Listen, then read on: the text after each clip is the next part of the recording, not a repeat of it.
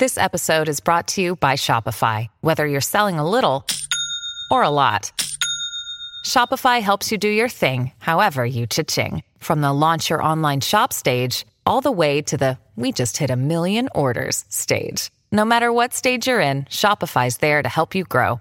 Sign up for a $1 per month trial period at shopify.com/special offer, all lowercase. That's shopify.com/special offer. Greetings and salutations. You've successfully arrived at the Bloody Disgusting Network. The passage of time will now bring you to something strange, unique, and idiosyncratic. Have a good time. My friendship to all of you precludes my involvement with any one of you. But if you wanna make love, then I do too, and I'll be right there behind you. All in the name of oh, all in the name of oh, all in the name of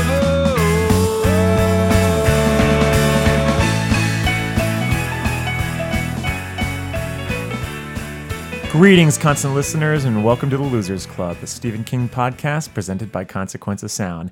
I'm your host today, Michael Trashmouth Rothman, editor-in-chief and president of Consequence of Sound, and that's not really quite true. I'm not just the host. I'm just in the intro here. We're continuing from last week's episode in which we delved into the history, the hook, and the structure and format of 1986's It. Now, are you ready to go back to the Barrens? Waiting for you are losers Mel Castle, Dan Caffrey, and Mackenzie Gerber, in addition to myself. So, let's get in that gray water. Let's get all gross and grimy, much to the chagrin of Eddie Kaspbrak, and talk about those heroes and villains, and step into the cemetery, and play with that word processor of the gods, and even have ourselves a little bit of pound cake. Now, for reference, we are going to be talking about Part 1, The Shadow Before, which includes After the Flood, 1957, After the Festival, 1984, 6 Phone Calls, 1985, and Derry, the First Interlude, featuring the writings of Mike Hanlon. Now, are you ready? I think you are. That's why we're going to go right into Heroes and Villains. I'm gonna have to kill this fucking clown. Welcome to the Losers Club, asshole!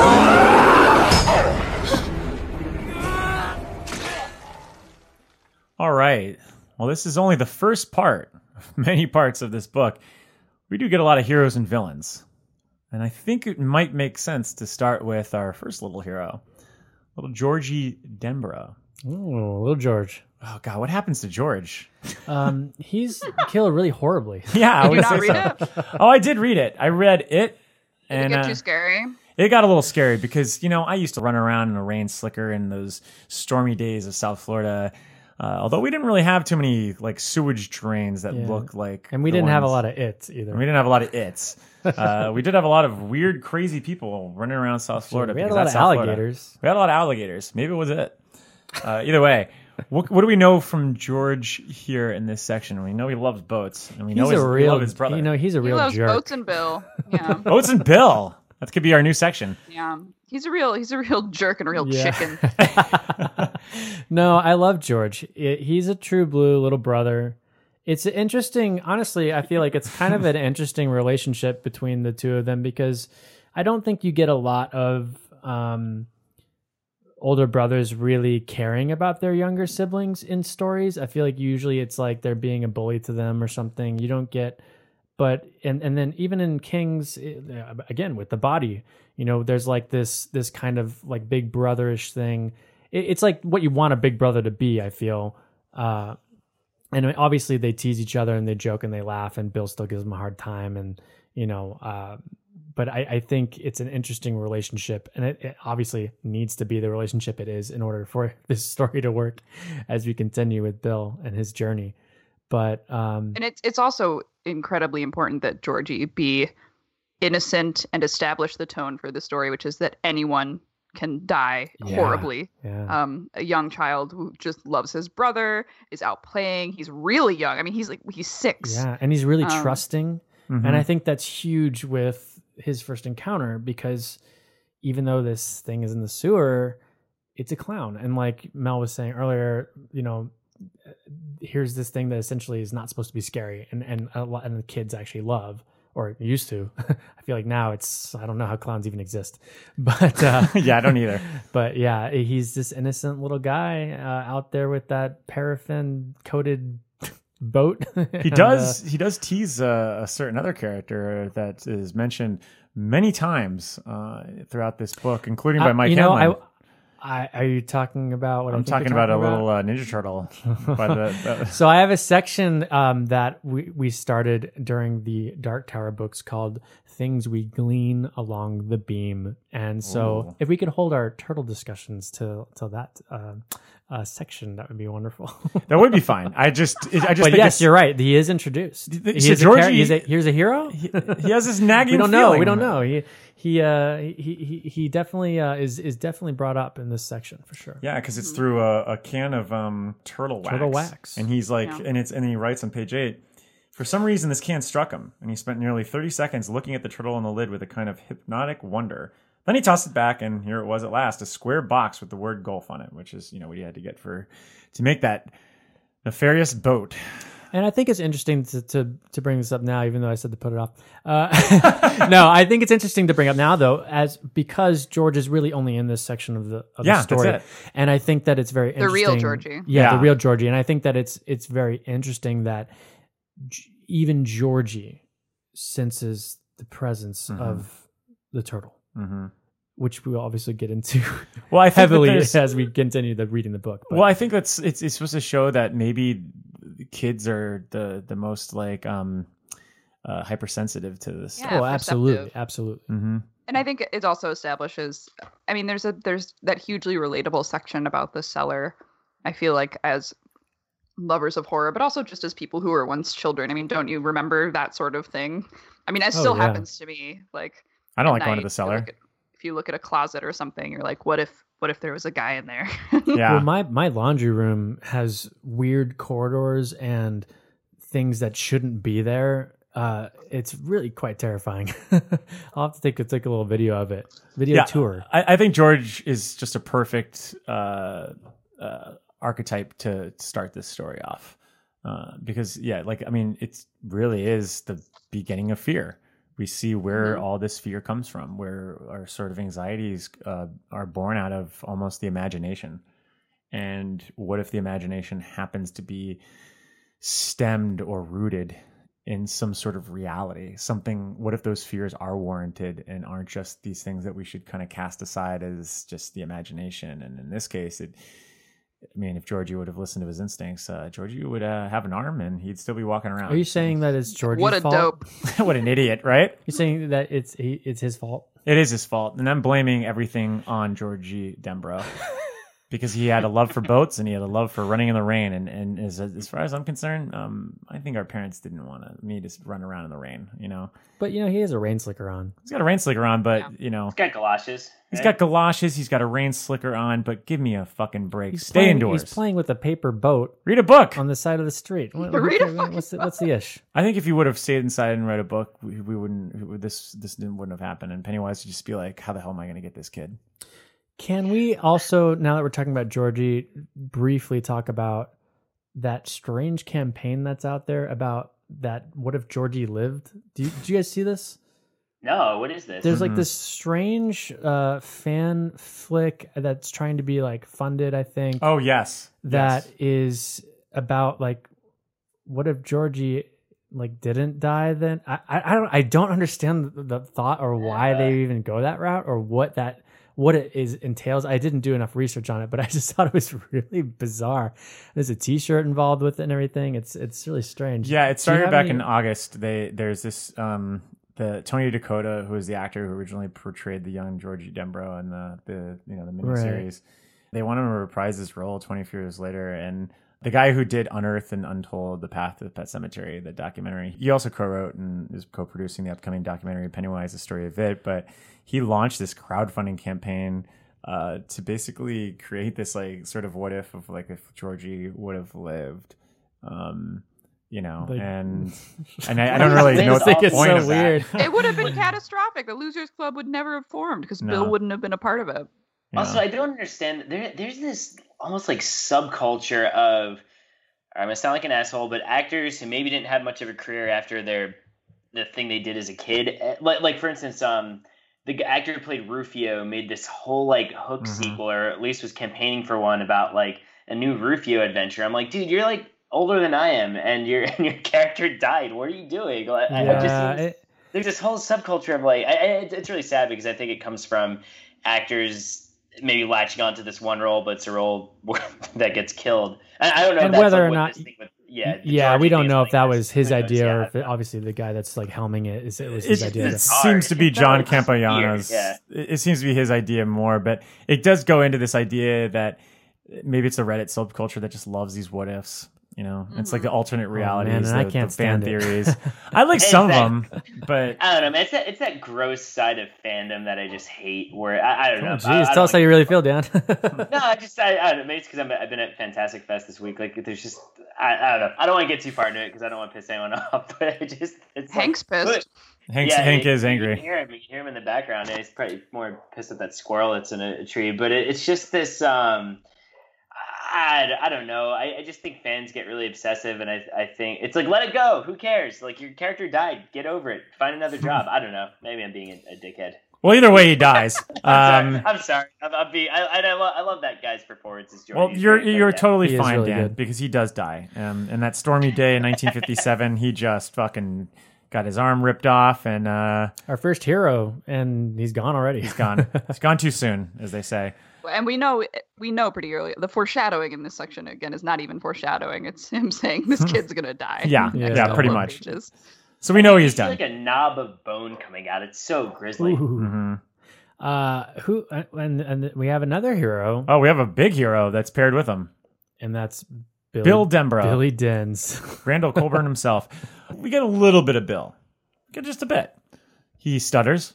He's a stutterer. He stutters. And he's sick. He's sick. He's home in bed, but not sick enough to help seal that boat with that paraffin. I just love that whole idea. Now, here's a question. If you were Bill Yeah. and you made that boat, and that boat is what prompted your younger brother to run outside and, play along and get taken.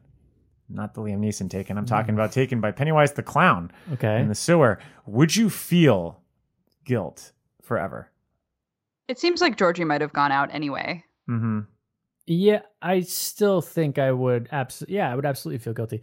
I think I would probably feel more guilty because of the way that his parents handle it and kind of ignore him, Mm-hmm. you know, as they go forward. I think that would just reinforce any kind of guilt that I might have had about giving him the thing that took him out into that situation. Yeah, absolutely. I think even if Georgie had gone out, it's still the boat that went into the sewer drain, you know? So I feel like I would hella feel responsible if I was Well, Bill the Denbrough. thing, think I would. However, though, the only thing here though is that, I mean, they don't know why he went to the sewer. Do you know what I'm saying? I guess that is a good. I mean, that's they a good never find the point. boat, and I guess Bill could just like assume, like, well, he was playing with that boat, and that's why he was out there. I think, yeah, he would probably just assume, but they don't know. They just find the body, like, by the Yeah. sewer grate. Or I mean, he whatever. is playing in like the streams with the water, though. So Oh, Yeah, we'll talk about this more in the adaptation episode, I guess. But isn't it interesting how in the newer movie, Bill is convinced that Georgie is alive because there's no body. yeah, that is. Whereas in this, he's pretty sure he's dead. They have the body. well, the whole town is. Yeah, I mean, Yeah, so Georgie, he kicks this off. He is the Pearl Harbor of this World War II Sure. parallel. No, it's true. I mean, like, yeah, sure, it makes sense. I mean, like, there's been a conflict already for The hundreds of years. instigating But incident. it is, yeah. Yeah, he's the conceit here. And when you're reading about Bill here, do you get a feel that he's going to be the protagonist? That he's going to be one of the main heroes? Or do you think that he could just be kind of like, Bill Denbrough, yeah, nice to know him. That's tough because I already knew that he was You going to did. be Yeah, same the here. hero. You know, so it's like I can't really tell. Well, as Well, you mentioned- wouldn't think because the next section just totally does not follow him at all. No. So yeah, maybe having read it the first time, if they don't really go back to him at all, they just go on to the next story. I think maybe at that point you're just thinking, oh, he's just one of the many stories we're going to hear, kind of thing, you know? I think we get enough hints. Georgie's view of Bill when he says like Bill was good at seeing, like not just telling. Yeah. You kind of get this sense that Bill is going to be important. Otherwise, we wouldn't be getting those details.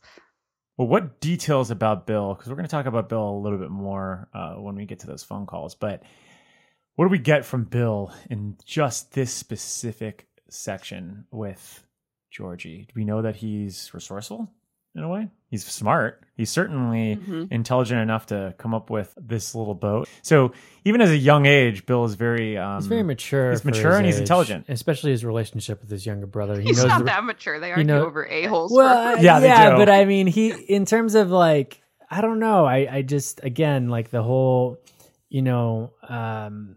taking care of his younger brother and like giving him this toy and helping him create it. Like what kids do you know that age that like really take the time to help their younger siblings while they're sick of all things, Yeah. It's like he's a caring individual, Even in a household that seems to be pretty put together and loving, the division between the children and the adults is very highlighted and notable from the music that they're listening to. They're listening to Little Richard, which is not okay. And that's all while the mom is playing Fur Elise. Yeah, right? well, the mom It's is playing the opposite, Beethoven. And they're always kind of listening for her, and they're doing things that are taboo. So I think it's just, there's the sense of the child and the adult world. 6 years old, Georgie, gone too soon. Bill, R.I.P. Well, spoiler alert, but he gets better. He doesn't have that flu forever, and he doesn't die from pneumonia or anything like that. No, he's going to live on. But we also meet another person in this scene. And this isn't a hero. This is our villain. Ooh, we're going to go straight to the old Vil. We're going right to the Pennywise, the dancing clown. And We're going to Vilsville. what do we get from Pennywise here?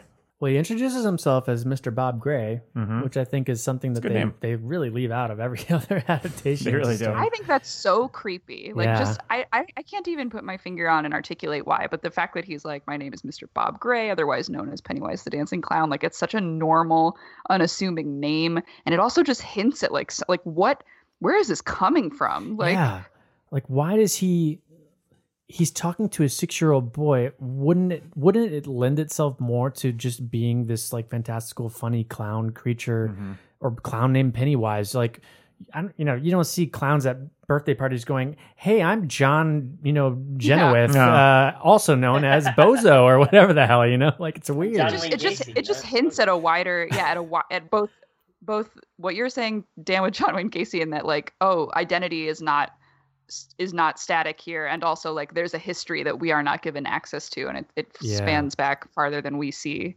And it's a creepy name. I just think it's creepy by virtue of how innocuous it is. This is the first description of Pennywise. We get the yellow eyes, and we find out the sort of eyes that he had always imagined but never actually seen down the basement. And this is all through George's point of view. And the real description of Pennywise comes on page 13. Oh, how about that? Creepy number. And King writes, it's really blunt. There was a clown in the storm drain. The light in there was far from good, but it was good enough so that George Denbrough was sure of what he was seeing. It was a clown, like in a circus or on TV. In fact, he looked like a cross between Bozo and Clarabelle, who talked by honking his, or was it her? George was never really sure of the gender, horn on Howdy Doody Saturday mornings. Buffalo Bob was just about the only one who could understand Clarabelle, and that always cracked George up. The face of the clown in the storm drain was white. There were funny tufts of red hair on either side of his bald head, and there was a big clown smile painted over his mouth. If George had been inhabiting a later year, he would have surely thought of Ronald McDonald before Bozo or Clarabelle. The clown held a bunch of balloons, all colors, like gorgeous ripe fruit in one hand. In the other, he held George's newspaper boat. So I have a question for you guys. Yeah. I never really thought about this. If it appears to everyone as like their worst fear, why does he appear to Georgie as the clown? Is it because all I could think of is that he tries to disarm him so much by being this affable clown that when he becomes the monster, the fear is so intense and sweet, I that he takes him. Disarm is right. Yeah, that's right. Oh my god, yeah. Well, he appears as a clown that's like his kind of, I don't know, base illusion. Like that's just. But I also because there are anecdotes from the past that go back hundreds of years where they say that there's like like a lumberjack or someone that looked like a clown. Well, that was he's with there, them. like he's around when like bad things happen. Or I guess even when we get to it with Agent Mellon, like I don't know. I just think it's interesting that he chooses to. I have a theory for that. Yeah, what, Dan? Go for it. So yeah, because we know that it tends to appear as a clown to lure people in. Sometimes it's not all the way consistent. However, because of how its eyes appear before Georgie sees it as Pennywise, to me, Georgie's worst fear is whatever is in the basement. And in a weird way, I think maybe he has some kind of foresight into what Pennywise's true form is. So for me, it's like he appears as the clown to lure him in, but then once he actually bites him, I think at that point he is becoming the thing that Georgie fears in the basement. Does that make sense? Like, I think that is what happens. I do think what it is. Yeah, I do think it's an interesting question that maybe the book never answers as to why a clown. And we can get more into the nature of it when we learn more about it, but it is older than clowns. Yeah. So like, why?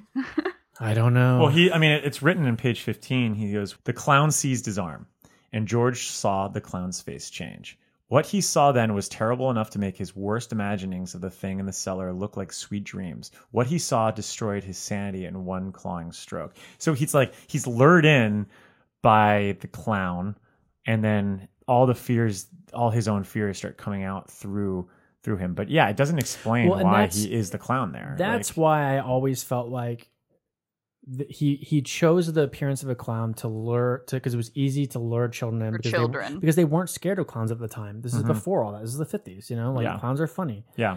And clowns are on TV. They're like Bozo. Everybody loves Bozo. So you gotta wonder what it looked like before then, though. That's so interesting. But like it's if it was funny nowadays for me to learn as a kid, I would have been like, "Oh my god, look, it's Joe Curie in the sewer." But you think like before, God, it would be. But you think before the clowns even were popular, like what shape could this thing have taken to lure people in? Maybe it's also. And I'm about to delve a little bit into what we find out later, but I'm just doing it to explain a little bit. This is one of its reawakenings, how it reawakens every 27 years. Same thing with Adrian Mellon. So maybe it's just a thing, like when it reawakens for that first act of violence, maybe the clown is just like its go-to position, like it hasn't had the time to really sort out everything in the town and appears people's worst fears yet. So it just goes to the form of the clown. That's I get that possibility. But I mean, who knows? I think you might be right, Dan. But I think you might be right because it seems like there are instances in the interludes as we continue where these people during these instances of like awful things that were the inciting incident of him coming back, he's always witnessed as the clown. Yes. So that's a good point. Yeah. It's a good form for avoiding questioning and for avoiding notice. Like people are never going to question a clown, and clowns often don't talk anyway, and then they're just part of a general crowd, circus crowd. And boy, did we learn our lesson now. Yeah. No one trusts a clown. No. So he could have just appeared as like a neighbor that walked down the street and it was just like, "Hey, what's going on?" And then like, I don't think you could, because if there's another character we're going to talk about here that's kind of in between. I think he's kind of villainous. Is Dave Gardner, who sees Georgie out there. Yeah, that's true. So the neighbor it takes him. I think it says that it takes him. It says although he arrived only 45 seconds after the first scream, so he like takes his time to get there because he's afraid of what is actually happening. He doesn't want, like, he knows he can't do anything about it. It's creepy. It's like already we start to see people in the town being complacent with this horror and just kind of letting it happen. Here's a fun question. Do you think if there was like a circus that came into Derry and, it was during the time of Pennywise's reign, do you think Pennywise would have to then like change her form?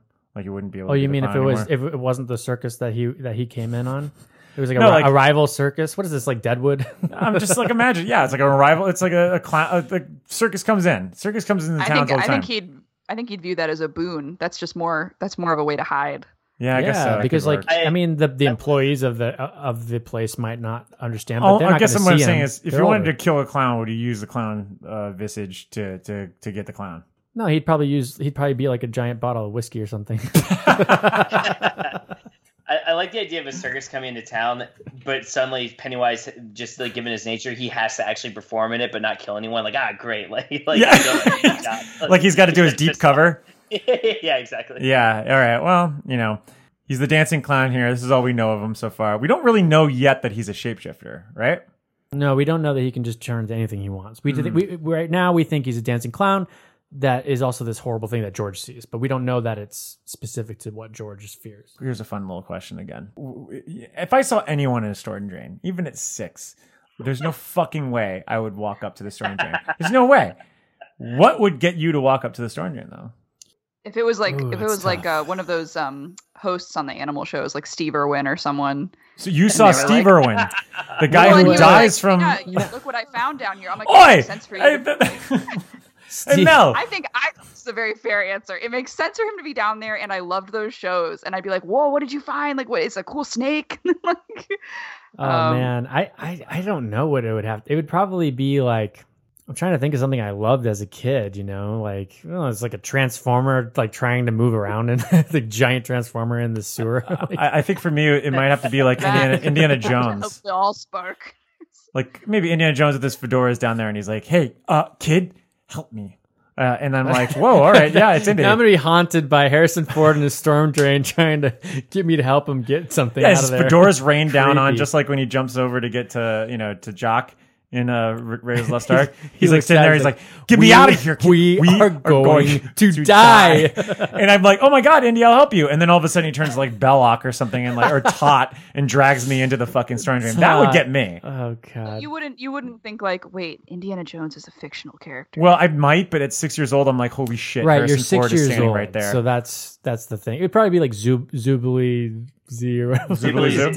Zubily Ben Zoo. Yeah, it'd be Ben some Brady character from from Zubily that. Zoo's Yeah. there. All right. I Well, would, if it was like a, or if it just was like a puppy. Yeah, if it was an oh, that's a animal good one. Oh, that actually is really. That actually makes more sense, though. If it was a puppy just like mewling and like caught in the drain, Yeah. that would but then absolutely he doesn't be. get to. I feel like he, not gets off, but he relishes the interaction and the trust that he builds by talking. Stomping the meat. Well, as If it far was as I'm him- concerned, I don't know if you've ever seen a movie called Homeward Bound: The Incredible Journey, where all the animals talk, and I think that would work. Not to the humans, though. No, not to the humans, but let's just say that you could hear the animals talk. I probably would be okay with that and still be like, well, maybe, either way, this dog needs help, and I'm going to help him. It'd be a great end to the movie if they came back and the humans were like, "What the fuck?" Yeah. All I'm If saying it is was that there's the, no fucking way I'm going to a storm drain to help out a clown. It's not going to happen. I'm going back inside. Well, If it was a Muppet, if it was some kind of Muppet, I would probably. I probably go would. in there and have, like talk like Kermit was in there or something. I would, or Gonzo. I would go talk to him. Yeah, I just think there needs to be more of a hook. But maybe, Yeah. maybe in the 50s is a little different. There's a Yeah, clown down yeah. there. again, he liked Bozo and stuff, so maybe he was channeling that, and that's why. Yeah, well. So, chapter 1's after the flood. Oh, What man. comes after the flood? We jump ahead. We find out that Derry is still Derry, not very happy place, and incredibly homophobic. And that is chapter 2 after the festival. And this takes place in 1984. 84, that's when I was born. This is where we're introduced Me too. to. Mm-hmm. That's great, guys. Were you born? I was born in 83, so this is. I was around when this happened. Wow, so And, you're a little baby wandering around. It's haunted my dreams. Do you think so? Adrian Mellon could have been walking around the town, and they'd be like, "Whoa, who's this kid over here? Oh, it's Oh, it's a 2-year-old. Yeah, it was really creepy. I was not at this festival, You weren't at the festival, but we do get introduced to who Mike just mentioned, Adrian Mellon. Adrian Mellon is a tragic character, just like Georgie. Who do you think is more tragic, Adrian Mellon or Georgie? Georgie. You think so? I don't know, Yeah, Adrian 6-year-old Mellon's, kid. Both are pretty tragic. They're I both think really Adrian tragic. Mellon symbolizes something that's not just wrong with the town, but society in general. I agree. Almost Well, yeah, it's absolutely. really disturbing in that story. Yeah, Because who really But kills Georgie- Adrian Mellon? I think Pennywise gives the death blow. I think he would have been severely hurt, but probably would have survived had Pennywise. Yeah, not I been agree. under the bridge. I think But he wouldn't have died from the hands of Pennywise if he wasn't thrown off that goddamn bridge. that's true too. Well, So, again, and yeah. this is like the way that he gets killed is also via the town helps first. Whereas the same kind of thing with Georgie, like with Gardner not coming to his rescue right away, True. because he could have maybe saved him. Maybe we saved him. I mean, he heard the first scream. Had he run out there and got him before? Maybe you never know. Here's another thought that just came to mind. In the beginning of Jaws 4, The Revenge, the son of Brody gets his arm ripped off in a yellow slicker. You're right. Was that an homage? Is that an homage? Is Jaws supposed to be it? Hey, Jaws makes it turns into Jaws. It's true. That's a shared universe, yeah. I think we'll have to talk to the director and writer of Jaws for the Revenge. That'll be our 7th episode of the It coverage, where we just cover Jaws the Revenge. That could be fun. Either way, all right, let's talk about Adrian Mellon for a second. So Adrian Mellon's having a great time. He's at the Bassey Park Fairgrounds, just won the Pitch Till You Win stall, which is pretty great because I never win anything at these carnivals because they're all gamed and rigged. Sounds so bitter. I don't like carnivals. If you want a cheap stuffed animal, I will get you one. I want a cheap stuffed animal. I want the Garfield stuffed animal I always see at these, or the Snoopy ones, either one. I like both animated pets. He's hanging out with his boyfriend. He's having a great night in Derry. Would you go up to the sewer if it was Garfield? If it was Garfield, you goddamn right I would. Oh, that's another one. I'm throwing that out there. And if it was Snoopy in there, I'm done. Just done. And then he could actually kind of double. Snoopy's face changed. Well, here's an interesting question. Could Pennywise then split and be both Snoopy and Woodstock? Because then they could tag team and I could go over to try to save Woodstock in the drain. Because I would save Woodstock. He can do whatever he wants. He's the dead boys, so. Yeah, that's true. So then I would probably be attacked by Snoopy from the other end. I'm so sorry for.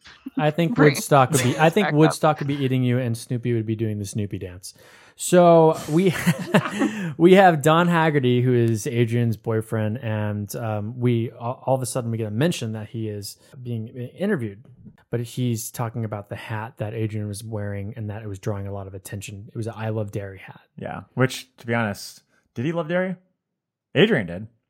I think Adrian really did. Yeah, I think he did. I think he. I don't think he knew enough to fear dairy. Well, who is Adrian? He's a young man. He's a writer. He is a writer. So we got another writer that's troubled in King's Dominion.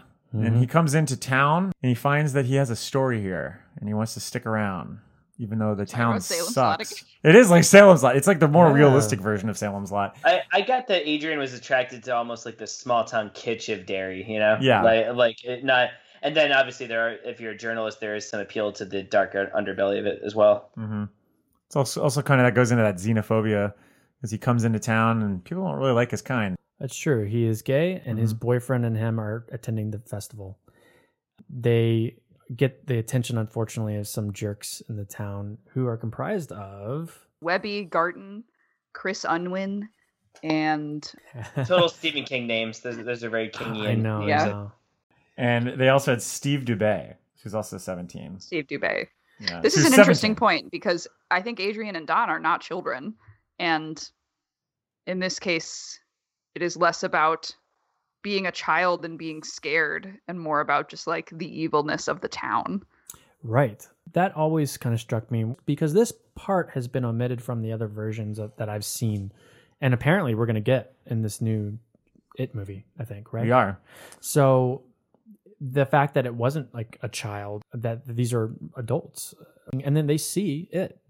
So that's also really interesting. But I guess it just means that, you know, he's there to eat. He doesn't really care. I mean, there's no kid. Well, you think there'd be kids around at this festival that he could prey on, but I think it's because it's like perfect time, perfect place. And you also get, this is really kind of fun because, not fun, I mean, it's awful what happens, but Stephen King is writing about this monster under a bridge, which is what he originally intended to do with the troll. If we're going back to this idea of Pennywise awakening, in both the instance of Adrian Mellon and Georgie, he has to wait for the victim to come to him, not the other way around, because he's just waiting there, and then Adrian gets thrown over, then he gets to eat him, right? Like that's right. So maybe it's like he's in a weakened state kind of thing or something. I think also though he's probably drawn to the evil of the town, so he senses that something awful is happening, and he kind of slithers out of the sewers. Well, so then you could lay all the blame to Webby Garton, Stephen Bischoff Dubé, and Chris Unwin, because those are the three homophobic teens that really put this into motion in the 80s. Couldn't Dubé could have just been LeBay and just been related somehow to that character from Christine. Oh, so he somehow moves out all the way to like Pittsburgh at some It could have point. been like a long lost relative or something. You know, hey, guess what? My cousin's out there. Christine is also Pennywise, so it's fine. Oh, that's right. That is true. Yeah, Pennywise can change into cars, but so he's the life partner of Don Haggerty, Adrian Mellon. Adrian Mellon gets a pretty awful death. I mean, gets bitten on the armpit. I'm attracted to armpits, but not to get bitten into an armpit. And he also gets his ribs cracked and then just... That's a bit of a toss-up. You're attracted to armpits. I guess we won't talk about it. There's something about them. We'll go back to that. In this case, I don't really want to bite into an armpit. That's a little much for me. And he gets his ribs broken. Yeah. Big clown hug. Here's a question. If you got bitten by like a shark or something like that on the armpit, you're dead, right? Oh, you're gone. Yeah, there's some major arteries. That's organs right there. Yeah. So that's like the death. That's kind of like the death knell for him. You think? I think so. But yeah, he also gets dragged underwater and all this other shit that happens to him. He gone. And it's sad. It's an awful thing that happens. And again, it's, we're seeing the reality of this town and the disturbingness of outsiders not being accepted and this creepy old clown. It's interesting that we find the real evils of Derry through this incident. Because we do find out that obviously this is something that's going to continue nonstop and is a rampant thing and problem of Derry when we start going back into the children's past and whether it's through this is technically like the inciting incident of 84 of his return. Oh, it is. Yeah, this is what starts it all over again. Even though Mike Hanlon admits later on that he kind of had feelings that something was going to happen again, but this is the thing that convinces him like, okay, yeah, we're back. Yeah, the dinosaur story. We're back, baby. Yeah. So we got this incident, which is told in a very fun manner. It's back and forth with the cops and the interrogation.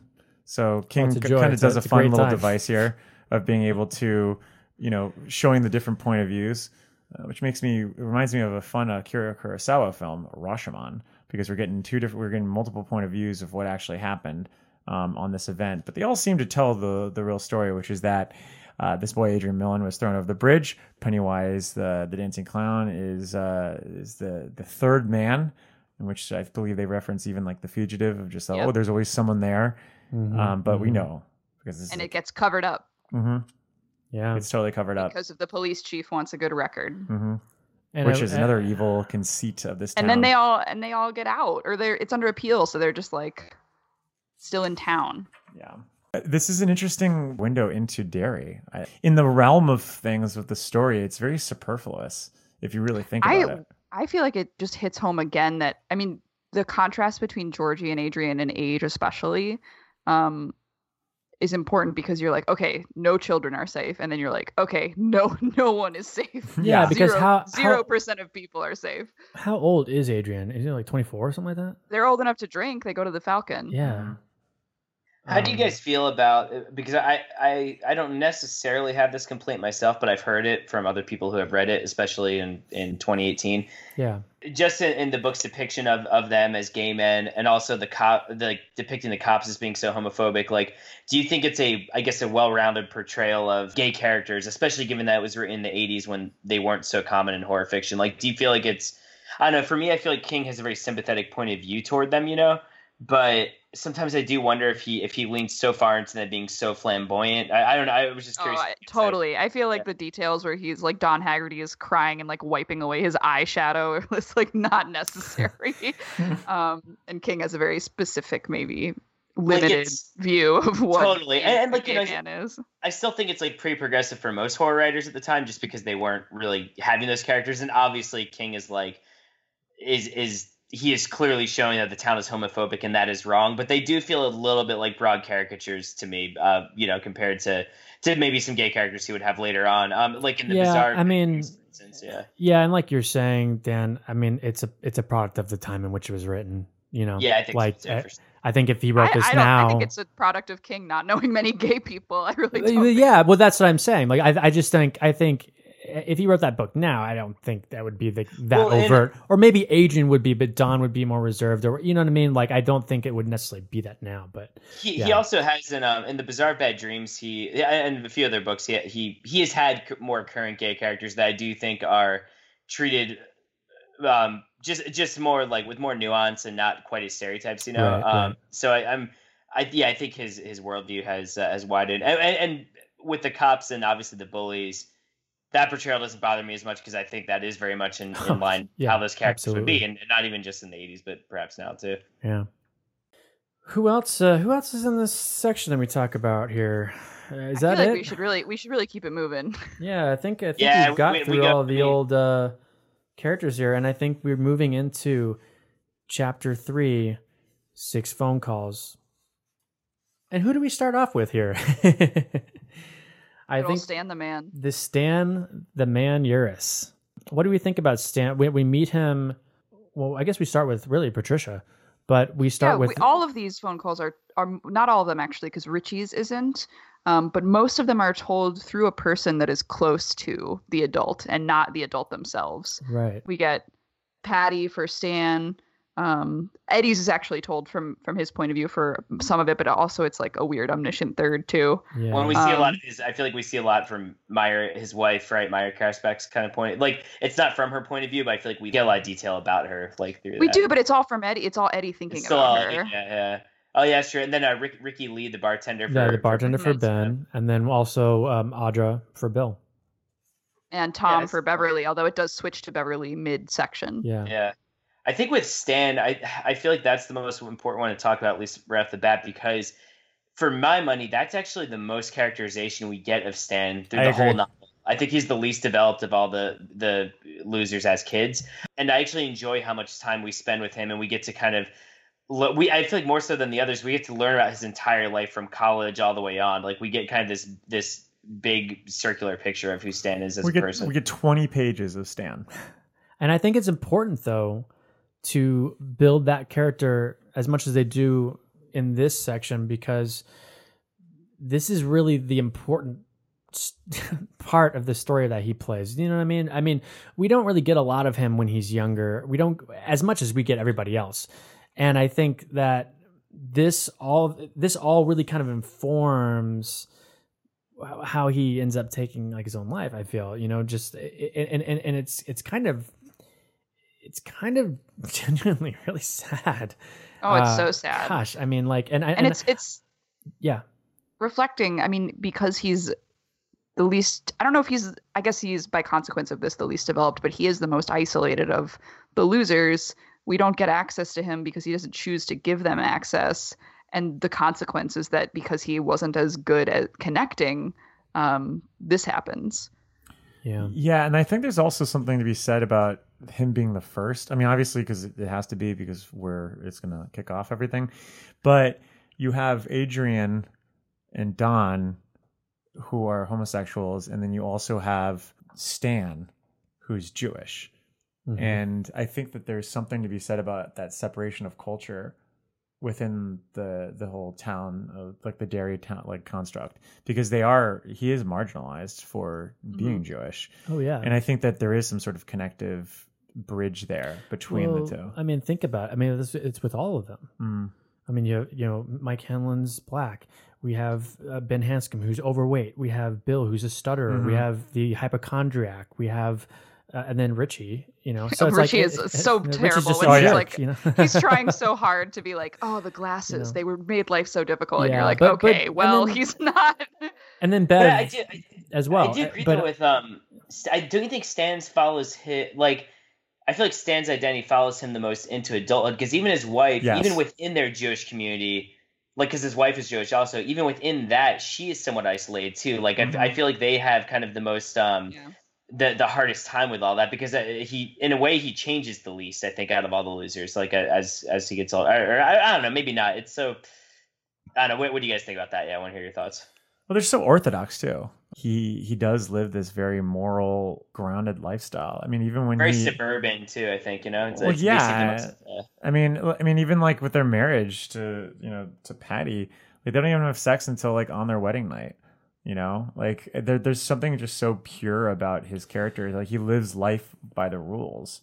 yeah, I Stan for me, because he's actually very successful, and he's married to this woman he loves.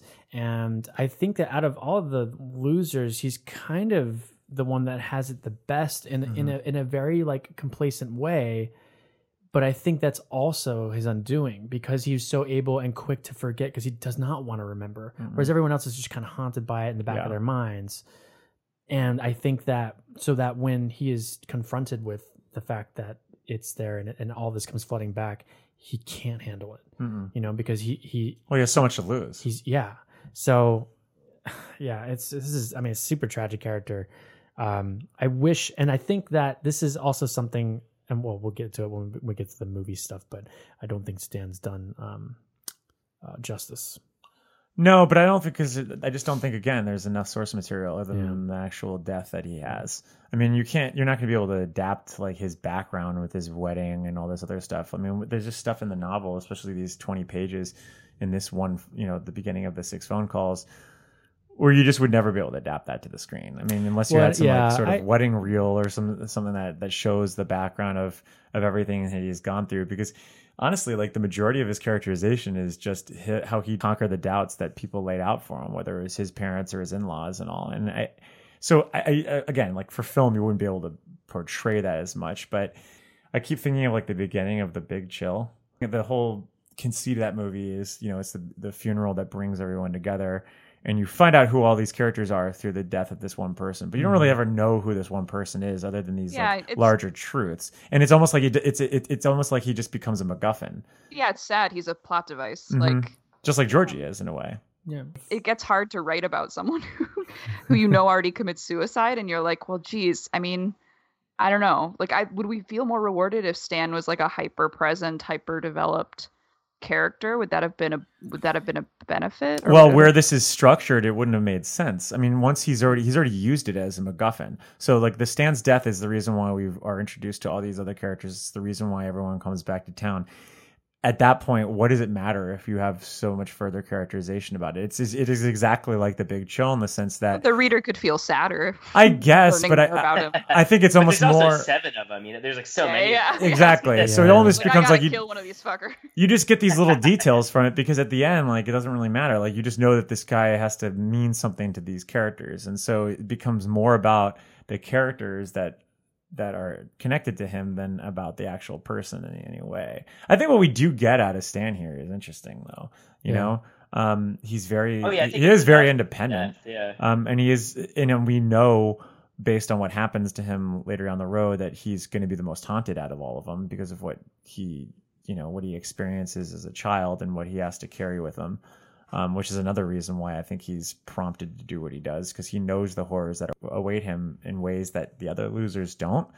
And again, the way we were kind of sequentializing these episodes, it's kind of hard for us to kind of discuss a lot of those things. But there are things that happen to Stan that don't happen to the other losers, and that does give him reasoning for why he kills himself. Now, the thing that's interesting to me is, I don't know why I thought this, but when I first read this book, I always thought it was like, and maybe it's just because I love A Nightmare on Elm Street, I always thought the suicide was influenced by Pennywise, and that there was that something happened, and that the suicide was the result of it. Like, when Pennywise showed up.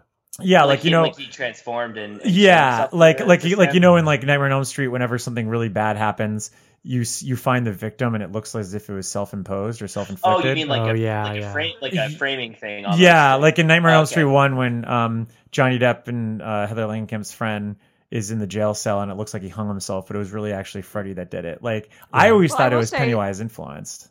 I think that there is some. It's not directly the suicide, but it is. I had this in my cemetery marker when Patty is trying to go upstairs. She kicks the bag of buttons over, and some of the buttons spilled out, glittering like glazed eyes in the lamplight. She saw at least half a dozen black ones. And the reason why she wasn't going up to see Stan was because she couldn't find a black button. And I think this is meant to imply that like there are forces at work that were keeping her from going up to Stan in time. And I thought that was really creepy. But at the end of the day, we do think that it is Stan that ultimately slices his wrists. Yes, but there are forces acting to prevent that from failing, to prevent her from finding him. I think that it is interesting because we never see the actual suicide from. We don't know we're not with him when the razors actually go across his veins, right? Like it's just like the before and after of it. Yeah, and it happens in such a way that it's clear that he did it. You know what I mean? Like I feel like it would be more of a spectacle if Pennywise was there, or there would be a struggle of some sort.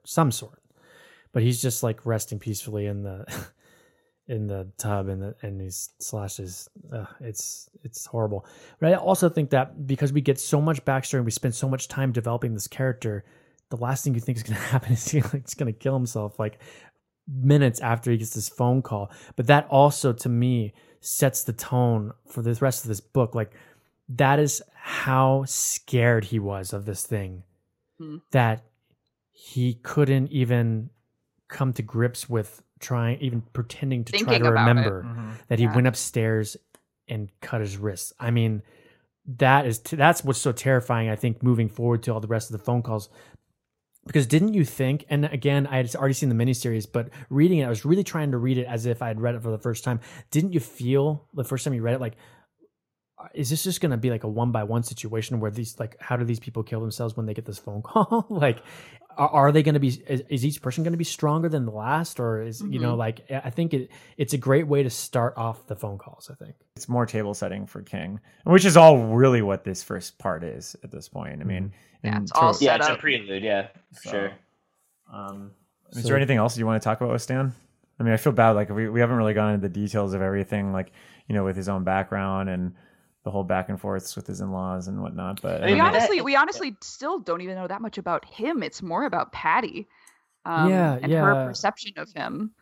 And I like Patty a lot. I like the characterization. too. I like the development with this character. It's probably randomly one of the most developed female characters King's written in the course of those 20 pages. And I am right there with her and how terrified she is, and just every little nuance. You know, he doesn't normally do this. Should I go upstairs, or the thinking this or that, or trying the door? Like, it's so that whole section's really well written, and I really liked her character. I kind of wish she like showed up, like, you know, like Tom and and Audra show. You know, I wish she kind of went there and was like, "Why the hell did you call my?"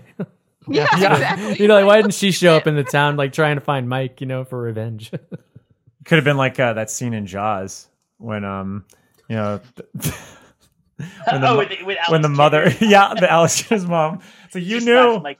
It's like, where were you? She slaps him, and you still called him. And then Mike she's like, you knew there was a cosmic entity who had you did nothing. And then like Bill's like, it's not your fault. It's not your fault. Like, yes, it is. Or yes, it is. She's wrong, Mike. No, she's not. And then they hop on Silver together and then write it. It also establishes that they can't have children, or at least it does. Yeah, and then because they talk about how like procreation's not even a thought when they're having sex, which is kind of depressing, you know, because he wants children. He wants to have this whole family. Well, we find out a little thing about that in the future. Yeah, that's true. We'll have to save that for later, though. In the meantime, let's go to our next character, the greatest character of the Losers Club. Oh, is that why? Richie Tozer. What is Richie doing in this chapter? Let's just say Los Angeles is not going to be able to get their favorite disc jockey to talking to Clarence Clemens. Such a lucrative career. You're so famous. I know. Hey, like, I live on the beach and I get to hang out with Clarence. I hope they update that for the new movie. Like, it will not be believable if he's like a highly successful DJ, like a morning zoo kind of guy. Yeah, I don't know how they handle that one. Talk show host or something. Yeah, or a comedian or something. I think he'll be a comedian. I think he'll be like a stand-up comedian. Or yeah, like having a podcast or something like that. Literally Bill Hader. So yeah, it would be hilarious. He's like, well, I'm in a new show called Jerry, or like, you know, or Harry or something like that. They're like instead of Barry. He changed his name to Bill Hader when he got older as a stage name. Yeah. I have a question for you guys, because more so than Stan. Once again, we go into Stan's backstory because that's really a lot of the time that we get with Stan. The others, not so much. Like, we don't hear a ton about what happened to Richie between Derry and you know, as an adult DJ. So my question for you guys is, because I feel like most of what we see of Richie in this chapter is his voices, right? Like, that's his trademark. Do you think Richie is actually funny in the novel? I'm not talking about like portrayals or whatever. I'm talking about like the voices he does and the jokes he makes. Do you think they're funny? Because they actually started to kind of grate on me even early on in this chapter. I don't think it's funny at all. No, I didn't find it funny at all. Yeah. And I don't know if it's it or what, but like a lot of it's racist and whatever else. No, it's the Studio 60 problem. Like, and by Studio 60, I mean the now defunct show that Aaron Sorkin tried to set off in like in 2006, which was. It was like about like SNL writers, but the problem was that like you couldn't write the humor of the show because I don't know, shocker, it's actually really hard to write comedy. I always wondered if The Marvelous Miss Maisel had that problem, but I haven't watched it. No, apparently that show's awesome. Susan's watching it now. Anyway, I don't know. I think that the comedy written in that speaks to that era, whereas I feel like the comedy that he's like doing and the voices and the characters that he has in 1984 are not funny. And they're not funny in the 50s either, but maybe I would have found it funny if I was a kid in the 50s. I don't know. But I think I find the problematic aspects of the jokes problematic, but I totally buy into the like, here's this charismatic guy who can do a ton of impressions. Yes. I was like, I'd like this person. I mean, I guess he's similar to like any, because I think morning zoo DJs are some of the most unfunny people on the planet. Like both like in their personalities and the jokes, they tell us just such bull. It's like that scene on Louie where he's on the phone with them and they're just saying like, "Oh, whoa, Kansas!"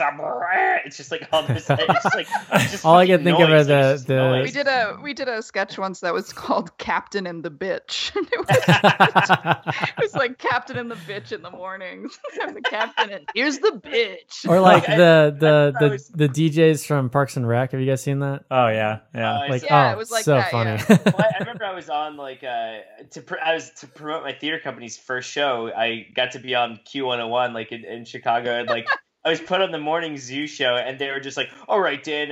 And the way I got on is because an improv teacher worked there, but he wasn't in the studio, so I was just with his like 3 partners or whatever. And they were like, "Oh, you're in Michael's improv class. All right, who's the hottest girl in class?" I was just like, "Shut up!" And so like, Richie's not quite like that, but I guess I buy that. If those clowns could get a job doing that, then this guy who's actually good at doing voices and shit maybe could feasibly become successful like that. Well, I don't know about you, but I think Buford Kistrevel and Wyatt the homicidal bag boy is so funny.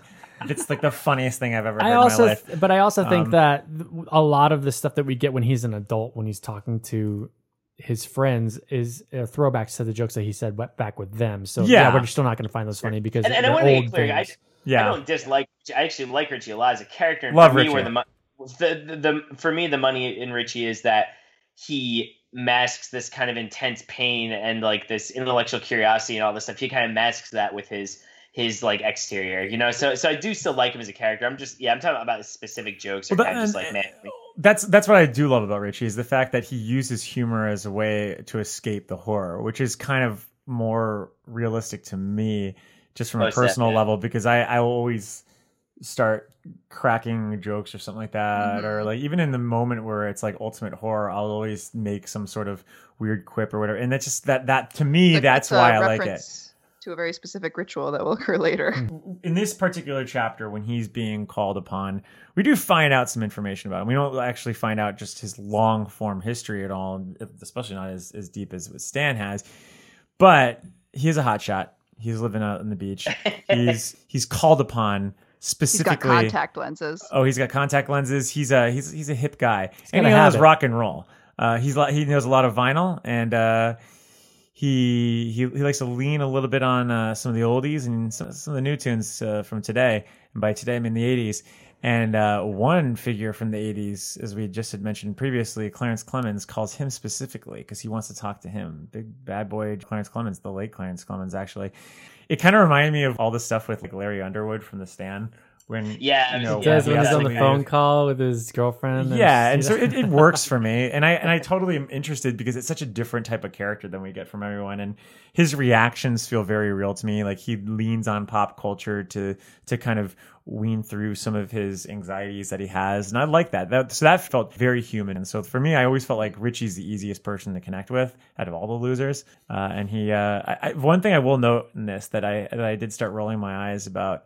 especially when I had to hear Steven Weber describe everything, is how literal they get with the travel arrangements for each one of the characters. Like all right, well, I got to fly in here, and then I got to rent a car. I can make the 4:15 train, and I can get to.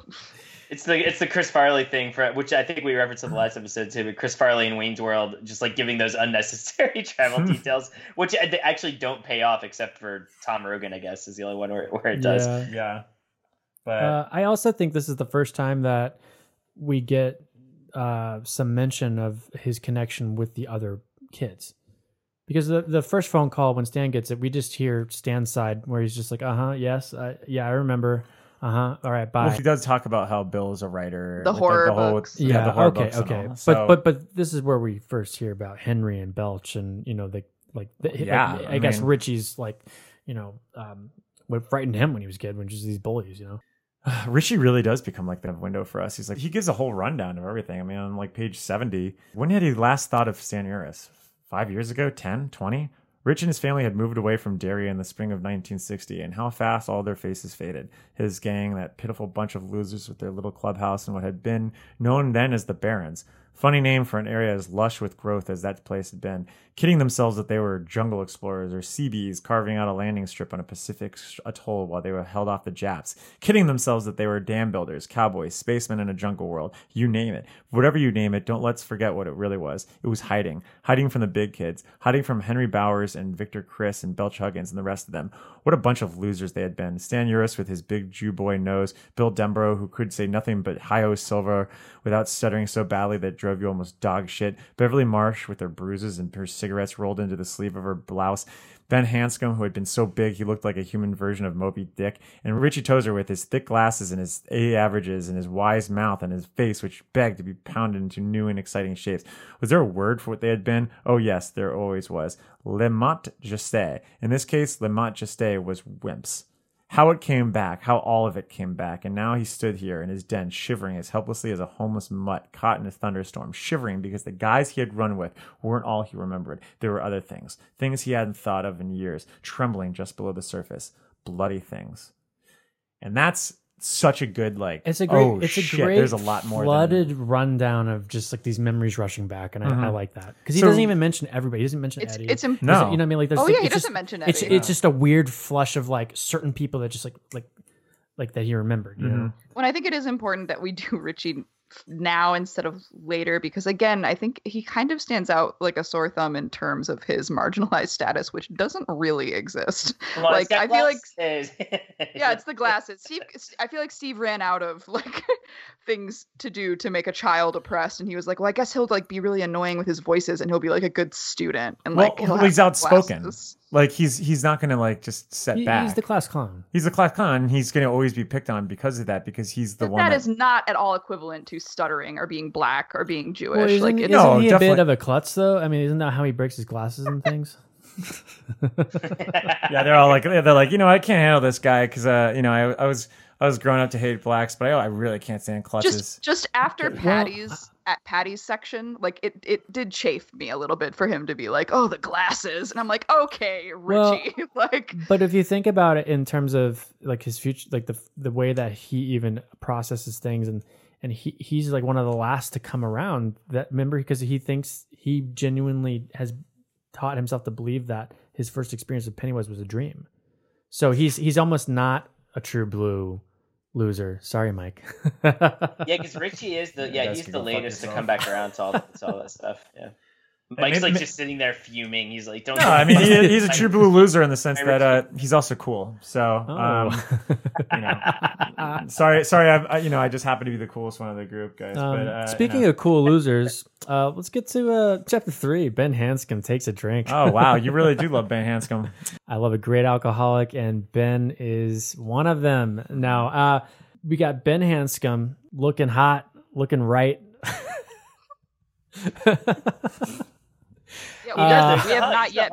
He's really hunky. We have not yet even seen Fat Ben. Yeah, Big Ben. I really love this whole section. I love the fact that he shows up at this bar. I love the interactions with him and Ricky Lee, and I love Ricky Lee's how he almost thinks he's the ghost of that guy that like came in or killed himself or whatever, like, because he just looks so haggard and just destroyed, and he's drinking so much that's like just absolutely scary. I think, have you guys ever met someone like that at a bar? Yes. We live in Chicago. We could find one literally within a block right now. I think that's how we met, Mike. When Time Out was still open, I felt like that was about half the clientele. Oh, pretty much, yeah. Without the hunkiness, of course, but yeah. Yeah, I think that this is a very realistic outlet for a lot of people that deal with trauma or pain or anxiety. So again, actually, the last time I was in Chicago, was the Liberty Lounge or something? Yeah, it's the Liberty Lounge. And everyone was playing pool, and there's that guy who I actually thought looked a little like Stephen King, and he was kind of funny and charming in the beginning of the night, and he was playing pool, but he just got shit faces the night went on, and he wasn't being like annoying, he was just being kind of like a zombie, just like sort of wandering through everything. Do you guys remember the dude I'm talking about? Yeah. It was like, But he very much is like that for me. Like just you saw the whole trajectory of the night of him going from being this lively kind of funny guy to just kind of a deadbeat in the space of a couple hours. That's who it reminds me most of. But I don't know if y'all have other stories about that. No, but no, I don't. I don't think I've ever really met someone like that. Except, I've met some belligerent drunks, obviously, but no one where I thought that person's probably going to kill themselves tonight. Do you know what I mean? Like just scary, Yeah, that's a good point. And that guy probably. Well, he was. Yeah, that was something else. Yeah. But I also think it's interesting to point out that so far we have Ben, who's like leaning heavy on the drinks. We had Richie, who's leaning heavy on the powder. And we have Stan, who's he takes a lot of baths. Wait, but Richie though, later in the book he mentions how he had done coke, but I got that he was saying take a powder like I'm gonna disappear. Leave, right? yeah. Oh Like, yeah, that's yeah. what I know. I'm just. But he does being do. silly. He reveals later on he has been doing a little bit of the devil's dandruff for sure. Hey, he's in California. Why wouldn't he? I know. And it's the 80s. Everybody was doing it. It Everyone's was the doing cool it. thing to do, Dan. Come on, Get Cocaine with Cowboys. the times. Yeah. Hey, just ask the guy who wrote this novel, huh? Cocaine Cowboys. Cocaine Cowboys. But yeah, what do we learn about Ben? We learned that he's an architect. He's an architect, And a very unconventional architect too. but a popular architect, though, right? Yeah. We Yeah. get a little one. King's Dominion with him too, but he did become an architect. And when I say he did become an architect, we don't even really know why he loves building things yet. So that comes into factor heavily into this story. Yeah, specifically with the Barons. very true. But he's down there rootin' tootin' Texas, right? He's a bachelor. He is I a thought he was in bachelor. like Utah or somewhere. I can't remember. Did they say what state it is, or is he in Texas in this chapter? It says that although Hanscom's roots were in New England and he had gone to college in California, there was more than a touch of the extravagant Texan about him. Okay, yeah, so yeah. Hey, maybe I'll go say hi to him down at my local watering hole. Yeah, we go know see he's him. a bachelor. He's very handsome too, right? Like he's described as being very youthful and handsome. I've heard of Ben Hanscom, but Ben Handsome, that's what he's transformed into. Well, Ben's a good-looking guy, good-looking dude. Now We see the scar on his belly, and he tells Ricky Lee a little bit about how he used to be bigger and how they ran from Henry. I don't feel like we don't really get into the interiority of Ben as adult. We just kind of see him shaken and drinking and reminiscing. Right. Oh no, I take it back. He actually is in Nebraska. Yeah, but we'll get into that a little later. As there's like some great that's the King's Dominion there. Yeah.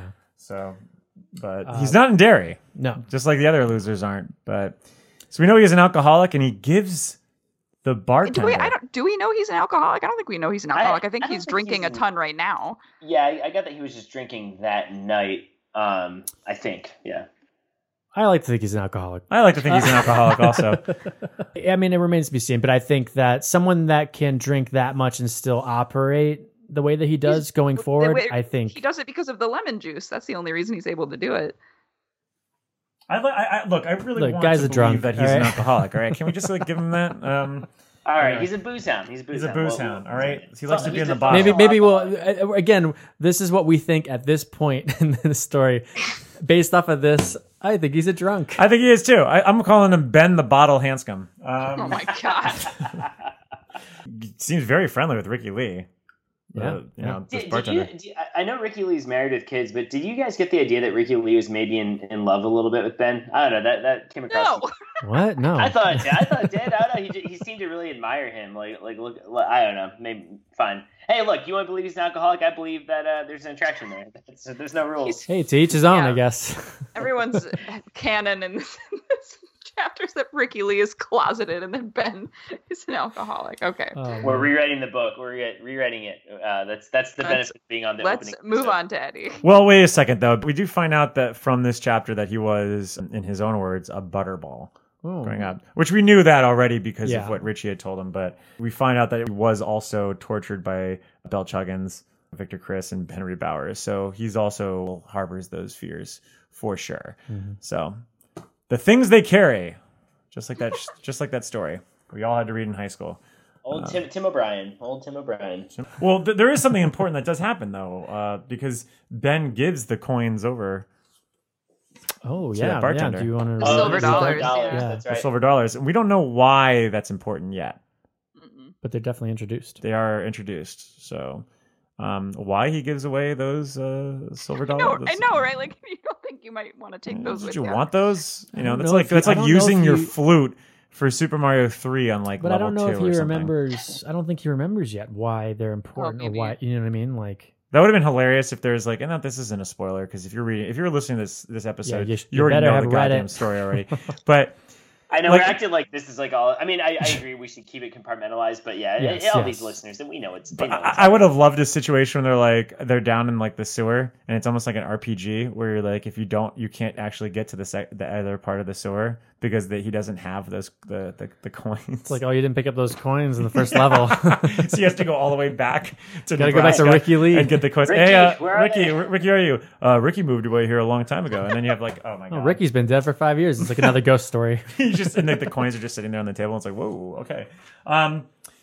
Hello, this is Jason, co-host of the All 80s Movies podcast, with a message from Factor Meals. Warmer, sunnier days are calling. Fuel up for them with Factor's no prep, no mess meals. Meet your wellness goals in time for summer, thanks to the menu of chef-crafted meals with options like Calorie Smart, Protein Plus, and Keto. Factor's fresh, never frozen meals are dietitian approved and ready to eat in just 2 minutes. So no matter how busy you are, you will always have time to enjoy nutritious, great tasting meals. With 35 different meals and more than 60 add-ons to choose from every week, you will always have new flavors to explore. Treat yourself to restaurant quality meals that feature premium ingredients like filet mignon, shrimp, and blackened salmon. Head to factormeals.com/80smovies50 and use code 80smovies50 to get 50% off your first box plus 20% off your next month. That's code 80smovies50 at factormeals.com/80smovies50 to get 50% off your first box plus 20% off your next month while your subscription is active. I got a cold. I got a shiver. I'm sneezing. My hair itches. My skin is feeling all scraggly, and I have an obnoxious wife.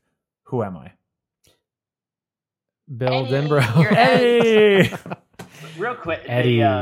the way Eddie talks about both his mother and his wife in this chapter, it ties back to that thing, Mike. If you said about how King writes about overweight people, it's like that weird monstrous kind of thing. Yes. When we get to the God. misery section, it's Oh boy, it was like Mrs. White all over again. But anyway, just wanted to plant that seed a little. It was bit. like the It's word awful. processor of the gods again. Yeah. Honestly, that's what it reminded me That's of it. for sure. You All know, right. I'm going to say this right now because I can. Eddie's stuff throughout not only this section but the rest of the book was the least interesting to me. Yeah. I don't know why, but let's continue. All right. Well, hey, Sorry, Cass Dan. Caffrey down there. Yeah, thanks a lot for making me the coolest loser, guys. Sorry, pal. Hey, you guys already told me I wasn't a loser enough. Yeah. Defined by his sickness. I actually do. I don't know. I like the way that King describes all the medications. It has this obsessive quality to it, where he talks about them lined up like soldiers, and just Yeah. I don't know. I would say this. I don't think Eddie is the least interesting. I do think Eddie is interesting. I don't know if he's the most likable loser, at least right off the bat. As we get to know more about him as a kid, yes. But hey, no one likes a hypochondriac. Am I right? All right, you know what? Or- Fuck you, because I am a hypochondriac. I can take. I know. I took some really fun photos for all our listeners out there of my cabinet that it's just filled with vitamins nonstop, and it takes me 3 minutes if I'm really rushing in the morning to finish all my vitamins. I felt that Eddie he's very cartoonish to me. Yeah. And that's coming from a hypochondriac. I just felt that they embellished these kind of stereotypes about that type of person, that the helicopter parent that would somehow influence the child to lean heavily on having a lover that's so similar to the mother that it's almost the same character. You know, it felt too tall tale to me in a way. And how I think is this any different than like Bev's situation? Well, it's not, and we'll get into that. And it's not, yeah. Portrayal as well. Okay. I think also Eddie is presented as being the weakest out of all the adults we meet. He has the least amount of mystique around him. He doesn't have any of like the quiet solidity that a lot of them do. Like he's presented as being the most sort of like nebbish and kind of cloying and worried, which I think that's part of it also maybe. Well, and I think it's frustrating because we as readers know that his asthma is psychosomatic, but it kind of disrupts things a lot, and you are supposed to kind of take it seriously when the characters do, but you know that like if Eddie could just fucking get in a right mind, like he wouldn't be having this like panic breathing attack. And let's be real, like if you knew Al Pacino, aka the greatest actor of all time, is going to be your client the next day, I don't care if Pennywise the Clown is ravaging through your parents and your other siblings, you are staying in town and you're going to drive that motherfucker Oscar winner all around. And at this time he wasn't an Oscar winner yet because Son of a Woman hadn't come out. Hoo-ha. Well, not to go on too much of a tangent, where do you think Al Pacino was going? Hey, I gotta say, I think Al Pacino is probably going to the set of Carlito's Way. Ooh, that's like my favorite Al Pacino movie. Wait, now what if Pennywise is trying to coax Eddie to come back? He's like, sorry, Pennywise, you have to wait. I have an appointment with Mr. Serpico himself. Like, he's just like too cool for school. Well, let's actually figure this out. So this was, what was 80? Was this 84? My God. Do we 85? really have to? We have to. Wait, 84. just real quick. So 84. So at this time, he is working. He just finished Scarface, and he's actually taking a break. He done Revolution, which was a British historical drama. But no, this is around the time that Pacino's doing he's doing like theater. So he was probably he would probably be going to and being from. driven around by Eddie. Yeah. So he was probably doing all right. So in 1985, Pacino worked on his personal project, the local Stigmatic. Guys, I have to eat dinner at 6:00. I know. We need to get going, But so at the time he was working on the local Stigmatic, a 1969 off-Broadway play by the English writer Heathcote Williams. He starred in the play, remounting it with director David Wheeler and the Theatre Company of Boston in the 50-minute film version. The film was not released theatrically, but was later released as part of the Pacino, an Actor's Vision, a box set that came out in 2007. So it's very possible that Eddie's wife, who is by all accounts a monstrous human being, according to Stephen King, who can't fit into her original outfit either, is going to be responsible for getting Al Pacino to the Playhouse. To the Playhouse to start working on the local Stigmatic. All right, well, that's good. I'm glad we figured that out. Can you timestamp this section for our listeners? Oh, so we they know will, where absolutely. It do that. Yeah. Oh, yeah, we got that. Starts and ends. All right, what else do we want to talk about with Eddie? Yeah, other than his overbearing wife / remnants of his mother, he's got a lot He's also- of his bathroom is filled with all sorts of goodies though. well, he's not thrilled to go back either. No. No, He's not. he loves his wife though.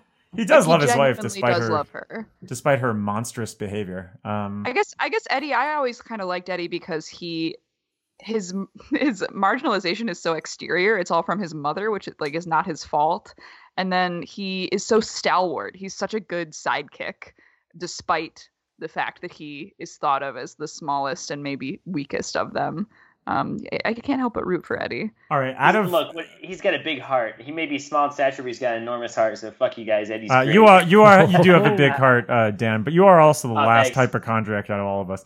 In all of this that he has here. All right, so here's the stuff that he has: kaopectate, Pepto-Bismol, Preparation H, some Tux. I don't know what that is. Formula 4. They're wipes for your butt. Oh, really? Oh, interesting. Formula 44 for the coughs. NyQuil and Dristan for the colds. A big bottle of castor oil. Isn't castor oil was also in the body? Anyway. Tiny tin of Sucrets. Chloroseptic, Cepacol, Cepistat in the spray bottle. Vicine and Murine. Cortate and Neosporin. L-lysine, Oxy Wash, Oxy 5. There was a coal tar shampoo. I have some of that. There's a Valium, Percodent, Elavil, Darvon. What would you have out of this cabinet that you would probably take with you traveling? Out of the essentials, what do you travel with? I mean, I tend to go with Pepto-Bismol sometimes if I get sick. Pepto's probably the thing that everybody has. All right, anything else on Eddie? Holy Christ! It's important. I think it's clear. Guy has a problem. All right, he does have a problem, but he also has he's got an asthma. Does anyone here have asthma? No. No, but a lot of people in my family do, and it's scary. I have asthma. I guess I really would be a big Eddie, but whatever. Yeah. Hey, Mike, why don't we get to switch? I'll be the funny guy. You can be fucking hypochondriac nerd. Well, hey, guess what? I was voted that. So, oops. Anyway, let's go to the next what do we person. feel about this title of the? I guess it's not really chapter 5, but part 5. Beverly Rogan takes a whooping. Isn't that a little? Considering material source here, material, it's a little like really like. I mean, can we phrase that a different way? I mean, I guess we're gonna have to talk about Tom Rogan in this. It does suck that Bev's introduction is so anchored to her being in this abusive relationship. I do think Bev is a strong character and that she does get developed well throughout the novel. But I don't know. Tom is like such a, even without all the stuff he does with Pennywise, eventually he's such a piece of shit that it's like that was a hard chapter for me to read this time around. Yeah, it's almost uninteresting because of how much of a caricature he is and how much. Yeah. Like, I think I said at one point on an earlier episode that I loved Beverly because she helped me understand early on in life like why women would stay in an abusive relationship, and now I'm like totally rethinking that statement. I mean, I guess we'll see more as the book goes on, but I just hated this section. It's not that I don't even think he's I mean, I guess maybe he's realistic, but living in that mind for this whole section is just not enjoyable. It's just a lot. It's a lot to take in this early on, I feel like, It's tough too because we really don't like, at least, and I know that Bev's father is like not a great guy, obviously, but like there are moments where she's like, I really did love him, and there are moments that she remembers that were like sweet, but we never see Tom ever in that light, so it's just like, why are you with this guy, period? And in fact, we don't get him in that light ever, and it's very, very victim blamey. Like the insights we do get into their relationship is him saying, some antelope just want to be brought down, and she even freely admits like some part of her craved the humiliation, and I don't like that. That's what we get. I think that's the wrong direction. It can be true, but you got to give us something else too. Like, well, she does stand up to him, which is awesome. Yeah, but only now, I guess. Yeah, I mean, we just have to assume the fact that just like Eddie, she falls under the spell of whatever childhood upbringing she had. I mean, that's kind of the crux that King kind of corners his characters into to make it easier. And it's so gendered because she's the only woman, and it's like this is how King thinks of women. Like just by default, this is loaded more. I like wish there was another female character so that it read a little better. Her best friend. I meant like in the book. Okay. No, I feel it. I know what you mean, Mel. For me, it's that, like I said, for me, I think it's just because it's the first exposure we have to her. Do you know what I mean? And I'm not saying there isn't stuff that's valuable in this chapter, because she does fight back, and I think she is ultimately a strong character. But and once again, we're talking about this through a 2018 lens, right? Yes. I think just because like right off the bat we see this like very graphic sex scene that's solely from Tom's point of view, and we just see her getting like constantly abused by him. It's just like a lot to stomach like this early on, and I never felt that way the previous times I read it. I think just like especially the cultural conversation going on, it just felt like a little icky to me this time around, at least for the introduction. Well, her first introduction is her breast pressing against Tom. Yeah, exactly. That's literally the first line. Like it's and she's objectified constantly. Oh, we totally. get to know how he thinks about her. That the line is just, Tom was nearly asleep when the phone rang. He struggled halfway up, leaning toward it, and then felt one of Beverly's breasts press against his shoulder as she reached over him to get it. Oh wow, Beverly! I guess that's the character we're gonna know. Part of me feels that's why. And she's a lady. we get a lot of Tom here because obviously he shows back up later, and the same thing with Audra, but. but that's why I think, where's Patty Uris in all this? We spend a lot of time with her and she never comes back. But yeah, I think that they do spend a little bit too much time on Tom and how he perceives Bev when really we should be getting Bev. Here's the other problem with how he perceives her is that it's so on the nose. Like, he's an incredibly self-aware abuser. Like, he's like, it's about power. And if she doesn't notice me, then I might as well not be real. And that to me is, again, like just so, it's so annoyingly on the nose that it does border on cartoonish for me. Yeah. Like, it's just not interesting. And it's just gross to live there. Like, it makes, yeah. It also makes me wonder if like Chicago is this really awful place for King, because they're in Chicago, and in Pet Sematary, the parents are in the Chicago as well, and it just seems to be this like maybe Chicago did King wrong at one point. Chicago's got a great skyline, though. They do have a great skyline. I was actually they got some great hot dogs. I was trying to visualize like sort of because they live downtown, right, in Chicago, and I guess like I guess like anyone I know who would like want to live downtown or like can afford to live downtown, I'm just like, like I just picture them as total yuppies. I think. Oh yeah. Apologies to anyone who lives downtown. I mean, I love downtown Chicago is awesome, but like there's a very specific personality type. I think that at least in the '80s, like in the fashion industry, is going to want to live there. This is also Chicago in the '80s, which might have been. I don't know what that was like. You know what I mean? Like, yeah. I also hate that she grew up to be a dress designer. Like, there's no hints of that in the rest of I know we're not supposed to be talking about that stuff, but like she's so cool and like does a lot of cool, unique stuff as a child, and everyone else gets to kind of extend their childhood talents. And it's like, oh yeah, I guess she does fashion. Like, ugh. Yeah, I got you there. That is a little strange because there isn't really. They don't really. I'm really curious what they do with the film, but I keep bringing that up. But I am. No, it's funny. I'm starting to realize kind of a trend as we talk about these adult chapters, which once again I overall really do like. I think I'd love the reveal of information, how we start things off. It is funny that I feel like we have a more negative reaction towards a lot of these characters as adults than we do as children when we get to know them later on. And I don't know if that was intentional necessarily in King, but I think that does play a lot into the novel's themes of like them maybe not becoming the versions of themselves that they had always imagined. You know what I mean? Mm-hmm. I think they're just much more endearing characters as their children, perhaps much like the real world as well. Maybe we just all become sour pieces of shit when we grow up. Yeah, but at least Ben got to be an architect and Bill got to be a writer and etc. Yeah, that's true. Yeah, that's true too. Like in terms of professions, I mean, she's successful still, but it's not like. And it would be one thing if we saw her. Because, we don't really see any hints of her being a designer or a... And in fact, she's always portrayed as very tomboyish in how she dresses. So what do you think what would have been a more optimal profession, do you think, based on what we know from her as a child? Maybe like... She's well. I don't want to get that far into what we know in the future. Okay, that's I'd have to think about. But maybe something that has to do with the slingshot. Like maybe she's an Olympic archer, or like a marksman or something. Yeah. Or I guess that would be a marksman.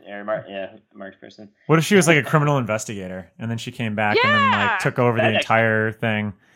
Mrs. Sloan. That would actually be perfect because it'd be so uncomfortable to be in an abusive relationship while thinking that you were doing this great shit hunting bad people down. Like that's complicated and interesting.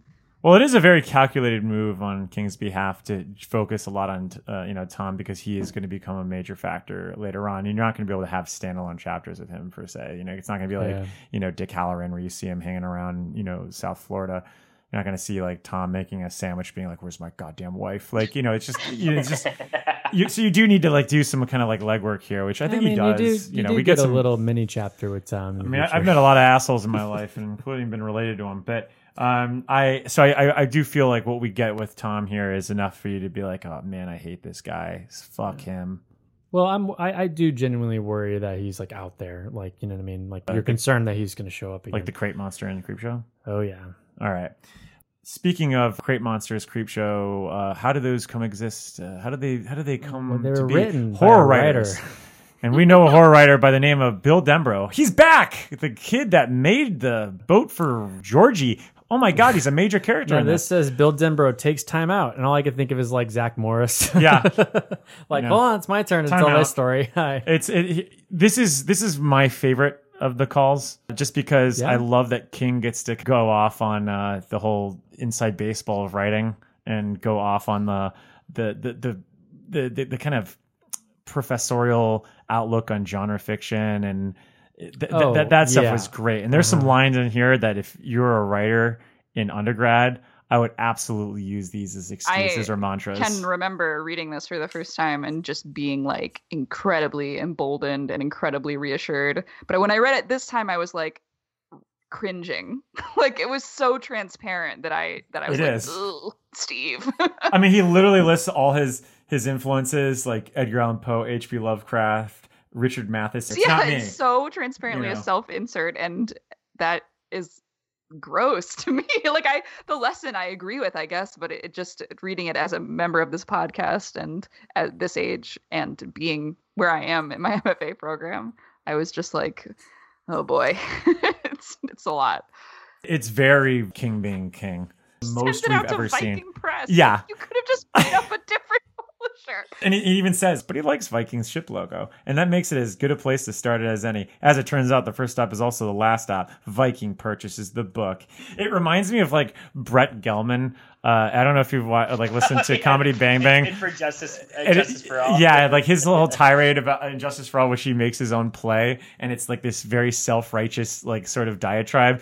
It reminds me of that big time. It's like a thinly veiled, like glorified version of himself. It's so fucking funny. So it's almost like Ben Mears made incarnate in a weird way. But I still loved it because I agree with so much of it. And it was kind of a way for him to like connect with the people that he knew were going to read this book.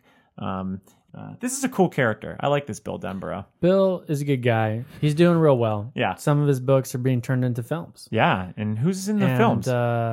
His wife. I was going to say his late wife, which make no sense. No, it wouldn't make sense.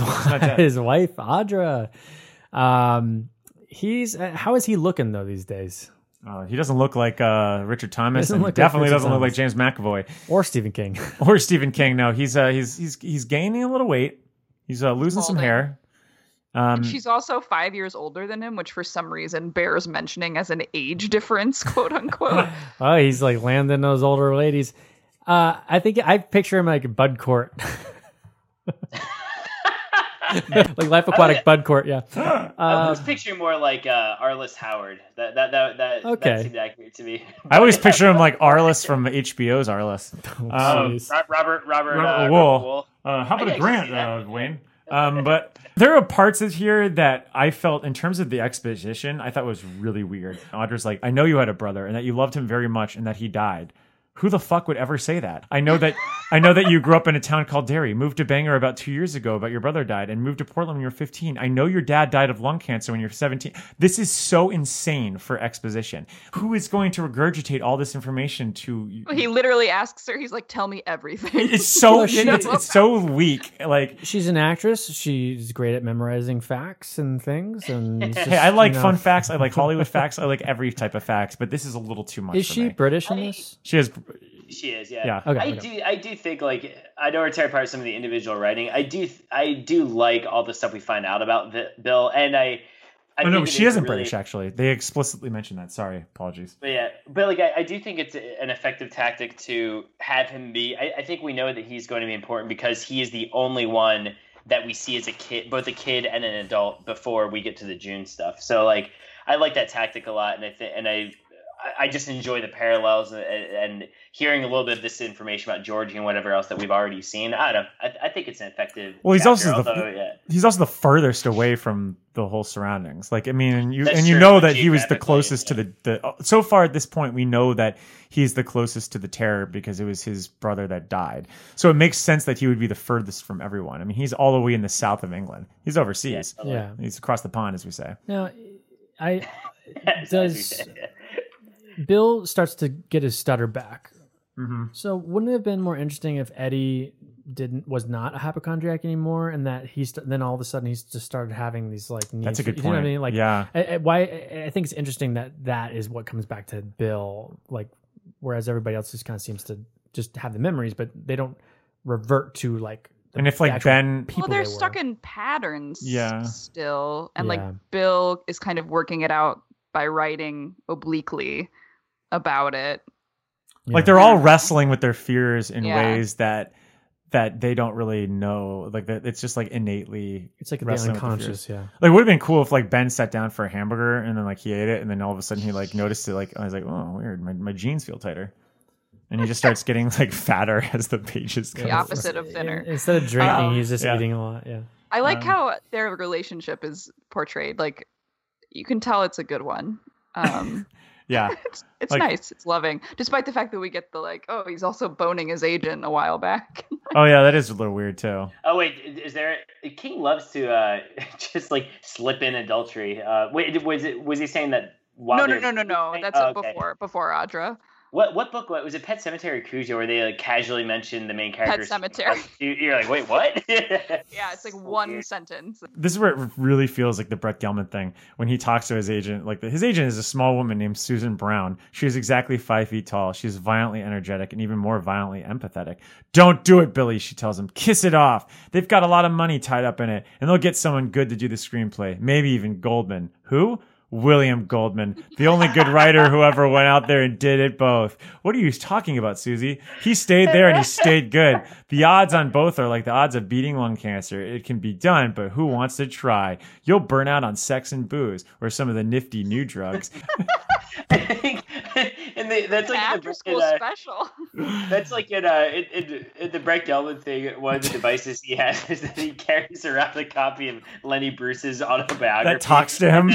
And then it was just say it's like, hey Brett, you're doing great. Everyone up here thinks so, not just me, but Jimi Hendrix, and that. And then at the end, he's like Brett Gelman's like, oh, what do I do, Lenny? He's like, just do what you always do, Brett. Shine. So and it's just so ridiculous because it's like.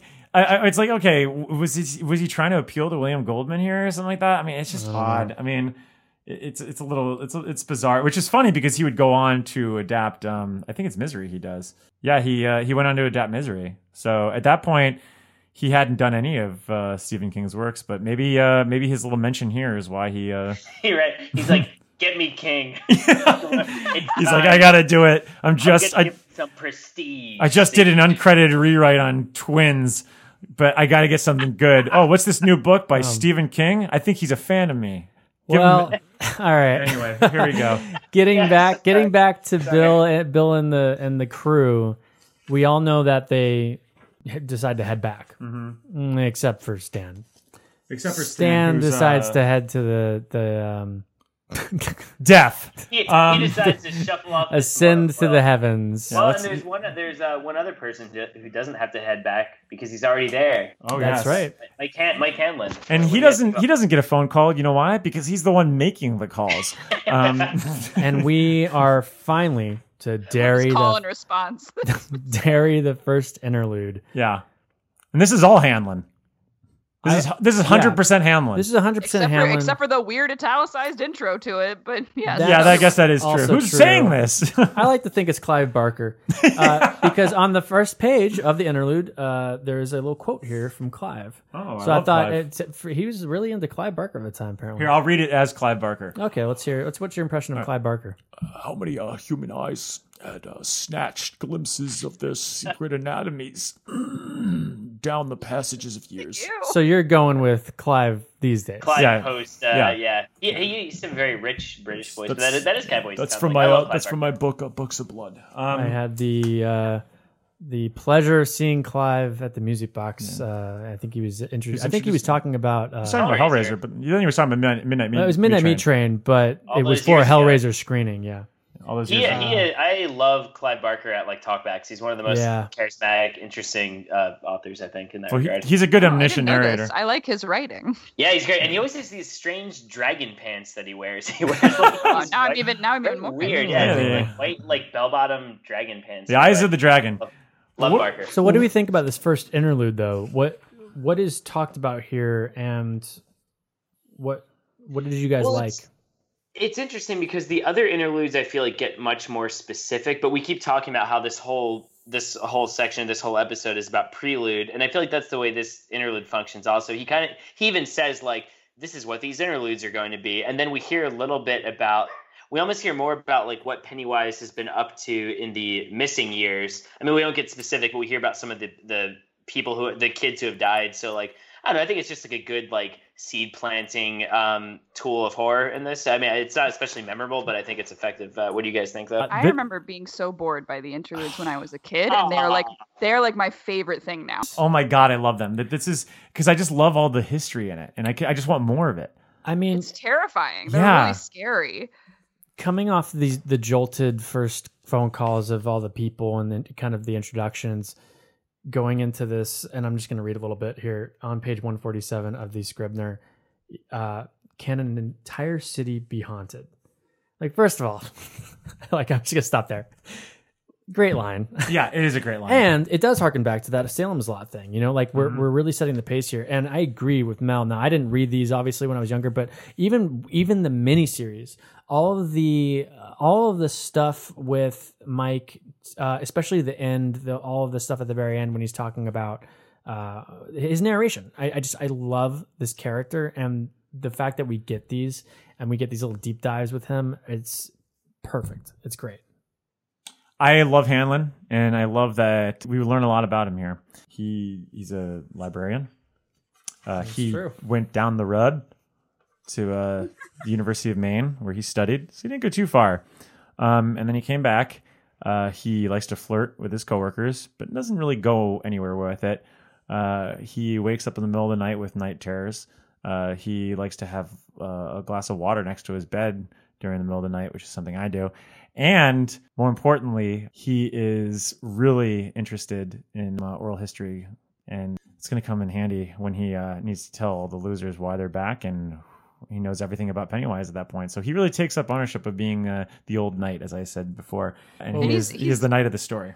He's doing double duty too, because I feel like at this point, readers are maybe asking, God, if this is happening like this, like, why doesn't anyone pay attention to it? And Mike is like, look, I have the stats and people just don't care. And that's like part of the vibe of the town. Well, one of the main instances in which he brings up the town like disappearing, the 340 settlers. Yeah.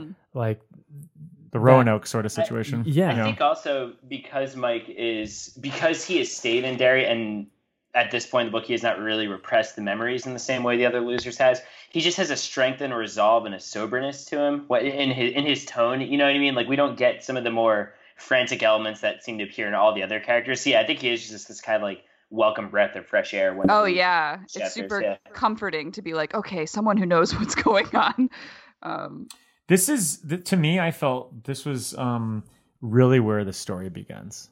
In that you actually get the I agree. It feels as if like you really understand. It's like the end of the prelude. It's like It's like we're moving forward now. I think. Yeah, and he gets King really sinks his teeth into the themes of this book in this section specifically, and some of the best writing about the themes of this book are in this section. I feel, he talks about what is right. How is a town right? Like, what does right mean to you? Like, what is good? Like what do we consider like happy, good, bad? I mean, like, it's also subjective, and we always try to think of good town as being this objective thing, but really it's how much fear and how much ignorance you can have in your life to have that sort of rightness, to make it feel as if things are right. And in that respect, I think there's a lot about the whole connectivity between friends that's here, and what friends mean, and what does it mean to stay back. And in lineage, there's just a lot in this short interlude. And it makes me think at this point, I'm rereading it, just being like, man, Mike Hanlon really is one of the more interesting characters, because not only does he come from like this sort of hyper-literate background, but he's a conduit to the actual town itself. Because I know this sounds like, we always make a joke about saying this, but Derry is a character in itself. If we're talking about heroes and villains still, we've been talking about that for over 2 hours now. I feel like Derry speaks through Mike. And so almost more about Derry through Mike than actual Mike himself. And that almost speaks to Mike as a character in itself, that he's lost himself because of this town. Like they're almost like the same person at that point, because he hasn't lived a life. He's devoted his entire life to the town. Mm-hmm. So that's my 2 cents on Mike Hanlon. Love him, and Have we? Is that all the heroes and villains? Have we cleared them out? Yeah, and at least for this section. And to end that section and all our heroes, I guess we can talk about Derry as a character in itself on later episodes. Yeah, yes. I just want to read the last section here of this section. Oh, go for it. Send us home. Send us home. If anything else happens, anything at all, I'll make the calls. I'll have to. In the meantime, I have my suppositions, my broken rest, and my memories, my damned memories. Oh, and one other thing. I have this notebook, don't I? The wall I wail to, and here I sit, my hand shaking so badly I can hardly write in it. Here I sit in the deserted library after closing, listening to faint sounds in the dark stacks, watching the shadows thrown by the dim yellow globes to make sure they don't move, don't change. Here I sit next to the telephone. I put my free hand on it, let it slide down, touch the holes in the dial that could put me in touch with all of them, my old pals. We went deep together. We went into the black together. Would we come out of the black if we went in a second time? I don't think so. Please, God, I don't have to call them. Please, God. So good. That's awesome. I love Some great inner conflict there. And we're going to find out more about him. Yeah, because this is not the last heroes and villains section that we're going to have. We have about 4 more coming up. Characters will probably be in every single one of I them know. too. Oh Lord, yeah. Well, we've talked a lot about what we love and what we hate about these heroes and villains, but let's talk about what we hate about the book so far. In a section we like to call misery. She died. She just slipped away. Slipped away! Slipped away! She didn't just slip away! You did it! You did it! You did it! You did it! You did it! You murdered my misery! Annie! All right, well, we've already talked about a lot of our griefs with several facets of the book through the previous sections and all, but what really sticks out to you so far in this first part? I think for me, the biggest instance of my misery was what Dan already mentioned and how Myra is treated by just the narrative. I think it's one of those things where King is trying so hard to make the reader think that he doesn't hate fat people. Like, she's a person, but it doesn't work. He just wants to talk about how fat they are. And it's like 3 whole pages. Yeah.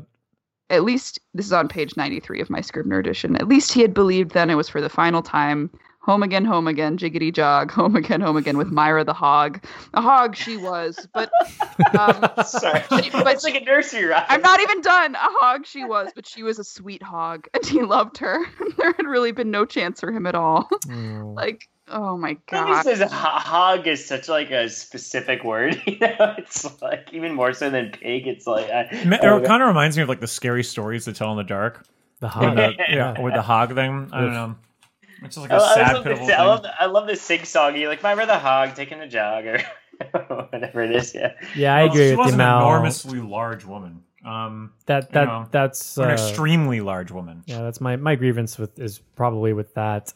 We've already, for me, I've gone over the problems I had with the book. There's not a lot of outright misery in this section except for some poorly written parts, I think, but yeah, I mean, we've already gone over them for me, at least. Yeah, that exposition with Audrey and Bill is pretty much my most glaring example for me.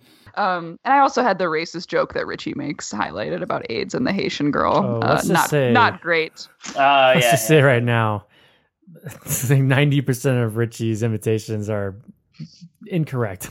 Right. Once he gets to the Gone with the Wind butler, or whoever he plays, the locks and buttons. Oh my god, Jesus. Anyway, Dan, did you have anything specific that you hate about it?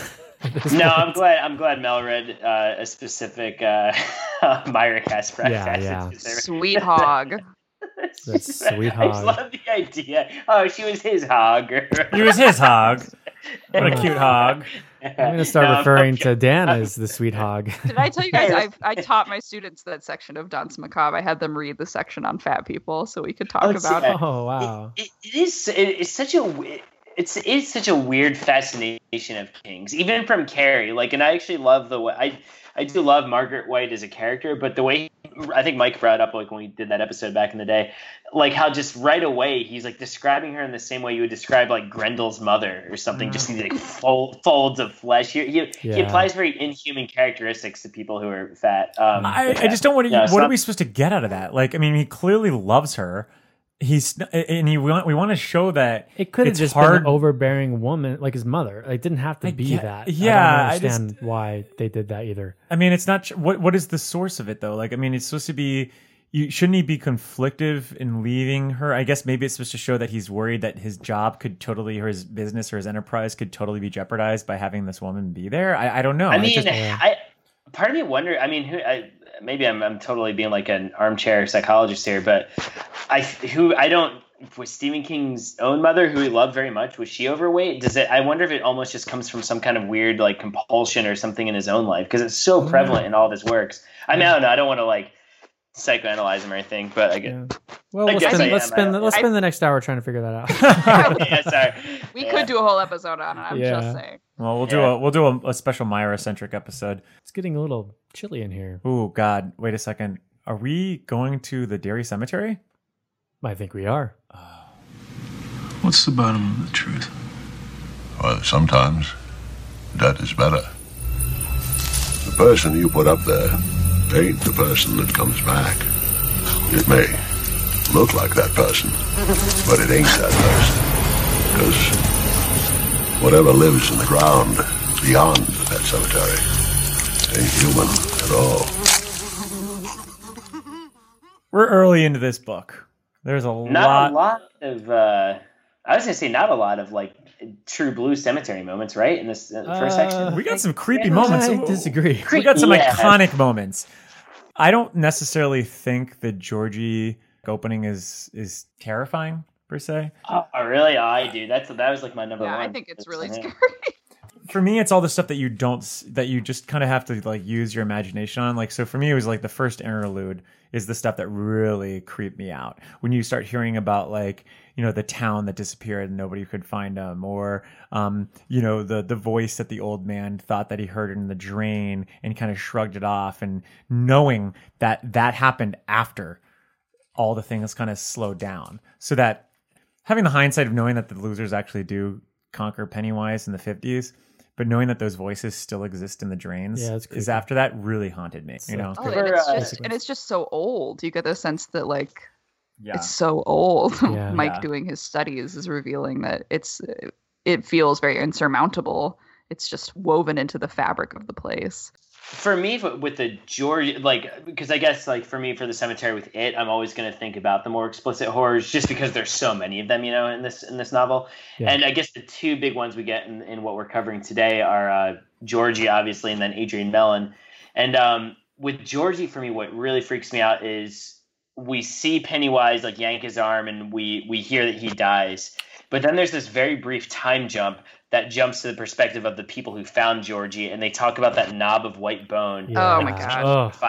That it's not necessarily just the killing of Georgie, but it's that specific jump, how we go from the point of view of a child who's dying right to this like grisly discovery. That really freaks me out. And then and then also with Adrian Mellon, Pennywise biting the armpit and looking up at them, but also all the balloons that come out from under the bridge. Those, it's like not the whole sequence, but those little moments inside the sequence. I had my little moment from the Adrian Mellon scene is when Don hears him when he's shouting for help. And then it says, "Help," a very small voice whispered from Don Haggerty's left. And then there was a giggle. And then it comes back again and says, "Help," the small voice said again. And although the voice was grave, that little giggle followed again. It was like the voice of a child who cannot help itself. And then he looks down and sees Pennywise. Oh, it's creepy as fuck. Yeah, that whole sequence is probably the scariest thing to me. I also the fact that the balloons have the string is spiderweb. They mentioned that, and I thought that was interesting, especially later on. Yeah, the next scary thing for me, Patricia Bloom and all the hatred of her Jewishness. You know, no, I'm just kidding. It's not. Never that scary though. No. I mean, well, I think the next thing for me is like Stan when he mentions on page 52 that he has bad dreams. and sometimes he thinks he knows why things are wrong in the world in his life, but he can't remember them. So it's like I think they're all having these dreams of the past, but they don't remember them when they wake up. So that's even like, you can't even get like a restful sleep, That's just really creepy. Obviously, Stan's death, the reveal there is really creepy to me. Yeah, what about anything else? Well, some of the brutality that Pennywise is going to bring, on page 159, you find out about the lumberjacks and how like one of their like penises was like found nailed to the wall of the cabin. I had like all of those highlighted. The mushroom guy, the ironworks exploding. Right. It's just awful. Yeah, the historical horror for me, because it's so laid out plainly for your imagination, is the stuff that really stuck with me. That the severed head in the tree was also for me the scariest part of the new adaptation, and I had almost forgotten that it's actually in the book. Ditto. Yeah. I mentioned the same thing. I turned to my girlfriend. I was just like, I cannot believe that they actually pulled this for the movie. Like, it's such a small little detail, but they actually carried it into the movie. I thought that was just a scare for the film, and and it actually is something that's in there, which is so cool. I also thought just like Tom beating on Bev was really disturbing. Yeah. Well, there's something also really unnerving for me. Just it felt very dreamlike, that whole sequence, because she leaves and doesn't have anything. She has no shoes. She has no wallet. She has nothing. And how's she getting anywhere? It felt like almost like a lucid dream. And for me, that was kind of terrifying. And also knowing that if it was anytime during a chilly season in Chicago, it'd also be kind of scary because you she's get bleeding. frostbite. Very true. You get frostbite. Or even that last line when Bill leaves Audra, she says, "And when do I see you again?" She asked softly. He put an arm around her and held her tightly, but never answered her question. Mm-hmm. And I just that always left a little eerie tinge to things at the very end there. Yeah, even the passage you read with Hanlon, where he talks about how he hears stuff in the library, is creepy too. Yeah. It makes me wonder if like they had really kind of embellished that idea for the movie for last year, because for me that's the scariest scene in the entire movie, is like everything with Ben in that one sequence, especially when you see the librarian just staring in the background. Like I totally agree. It's so scary. Adrian Mellon, for me, seems a little bit more unnerving than the Georgie stuff, just because having all these accounts and nobody believing. That's really creepy, and that's why I love. I think it's on page 39, when at the end of that trial where they're like, no, not a clown was never mentioned. Yeah, and you have like all of these kids, even the people that committed, or they didn't commit. I mean, the ones that threw him over. Mm-hmm. Everyone saw this clown. Yeah, but somehow it's erased from the record. And it's just, that is so scary. Well, so emblematic of the town itself. Yeah, especially when you start. I thought it was very scary just taking him to see the graffiti that was that was like so worse than anything else.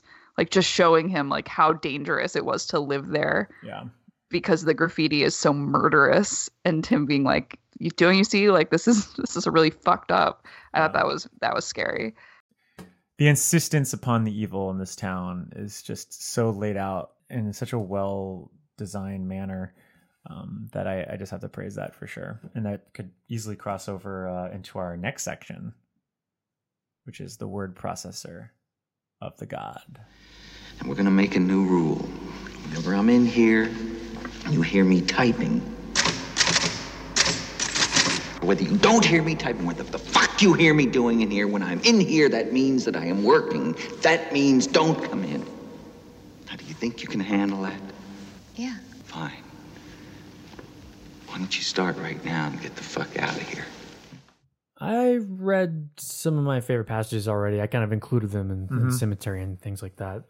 Did anyone have anything specific that they wanted to read? Yes. There was one section that I really love, and it's at the end of the first chapter. It's so King, and it's so stuff that you don't ever really think about, the details in the story, but the things that continue to go on. It has to do with the sailboat. Somewhere below in the storm drain that was already filled nearly to capacity with runoff, there could have been no one down there. The county sheriff would later explain to a Dairy News reporter, with a frustrated fury so great it was almost agony, Hercules himself would have been swept away in that driving current. George's newspaper boat shot onward through nighted chambers and long concrete hallways that roared and chimed with water. For a while, it ran neck and neck with a dead chicken that floated with its yellowy reptilian toes pointed at the dripping ceiling. Then, at some junction east of the town, the chicken was swept off to the left while George's boat went in a straight. An hour later, while George's mother was being sedated in the emergency room at Derry Home Hospital, and while stuttering Bill sat stunned and white and silent in his bed, listening to his father sob hoarsely in the parlor where his mother had been playing Fur Elise when George went out, the boat shot out through a concrete loophole like a bullet exiting the muzzle of a gun, and ran at speed down a sluiceway and into an unnamed stream.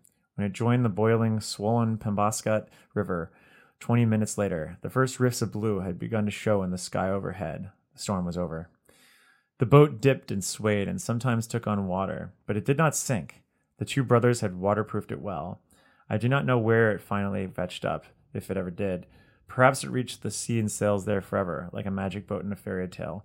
All I know is that it was still afloat and still running on the breast of the flood when it passed the incorporated town limits of Derry, Maine, and there it passes out of this tale forever. Kind of reminds me of the deer sequence in the body. Yeah. That felt like, the innocence that just like finally seeping away, because that's the last connection that Bill has with his brother. And for it to get away, go through all these awful, the most disgusting parts of Derry, and then to finally maybe get out there. It's like almost like Bill's hope in a way, personified and characterized by like the boat itself. And I don't know, I just thought that was really beautiful, and it's really early on. I mean, it's like the ending of the first chapter. Yeah. That was who's talking though, Yeah, exactly. No, it was kind of like, I know it came up earlier when we were talking about the conflicting perspectives, which I do agree with, Mel. But I did write that down. It's just like that was the exact passage I had flagged as being like a really strong individual piece of writing, even though we don't know who the hell. Well, it's especially galling to me because he's like, I know exactly what route this boat took, but only up to a point. And I'm like, where the fuck are you that you know that it went this far, but like you couldn't follow it any further? Well, it was Clive Barker on a fishing boat outside Maine. He's like, well, there's that goes, and then I have a somewhat relevant passage that comes from Georgie going to the cellar. On page 7 of the Scribner, it says, the sound of the piano came from what his father called the living room and what his mother called the parlor. It sounded like music from another world far away, the way talk and laughter on a summer-crowded beach must sound to an exhausted swimmer who struggles with the undertow.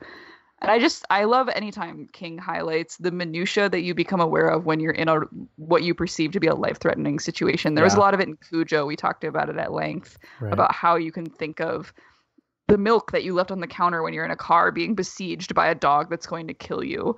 I just think that's incredibly true to life, and he puts it down on the page like no other writer does. That just like surreal moment of like, oh, at this moment when I'm about to die, I can think of this crazy random shit. I got a great tweet. That's what Bill says on page 130. This would be a great tweet right now. If fiction and politics ever really do become interchangeable, I'm going to kill myself because I won't know what else to do. You see, politics always change. Stories never do. Got him. I love it. Love it. I love that line, especially in an age in which everyone is so obsessed with welding ideology and treating that as more important than narrative and anything else. I don't know. It felt like it hit home right now for me. So cool. Loved that section. But any other section? Any other stuff, guys? No other golden I had text. the entire section of the first Mike interlude about a town being haunted. I won't read it, but I just think the bit that ends with what's feeding in Derry, what's feeding on Derry, a feeding place for animals is great. I love it. I love that whole. I held myself back because I wanted to read that too, but our readers have already read the book, so no point there. Just they know what we're talking about. That is a great section. I'm looking forward to that second interlude. But you know what? I'm also kind of looking forward to some sweets. We've been sitting in this room for a while, Mac. I'm hungry. I don't know about you all, Mel. Caffrey. Yeah, my blood sugar is low. I can't eat some. I always want some sweets. Oh, I know you do. And that's where we're going to get some in a section we like to call Pound Cake. After all you've been taught, everyone isn't bad, Mama. Everything isn't a sin. Come to your closet and pray. Ask to be forgiven. He's a nice boy, Mom. You like him. You really like him, Mama. Okay. All right. Where do we start? Can I start? Go for it. Go. Page 22. They said, nobody suggested that he sucked the root. nobody. I just love that. Love it. I've got one on page 46 of the first edition. It is, I don't know if this is like bad writing per se, but I just think it's kind of funny. It's about Stan and his wife and their sex life. Okay, so I think I know where this is.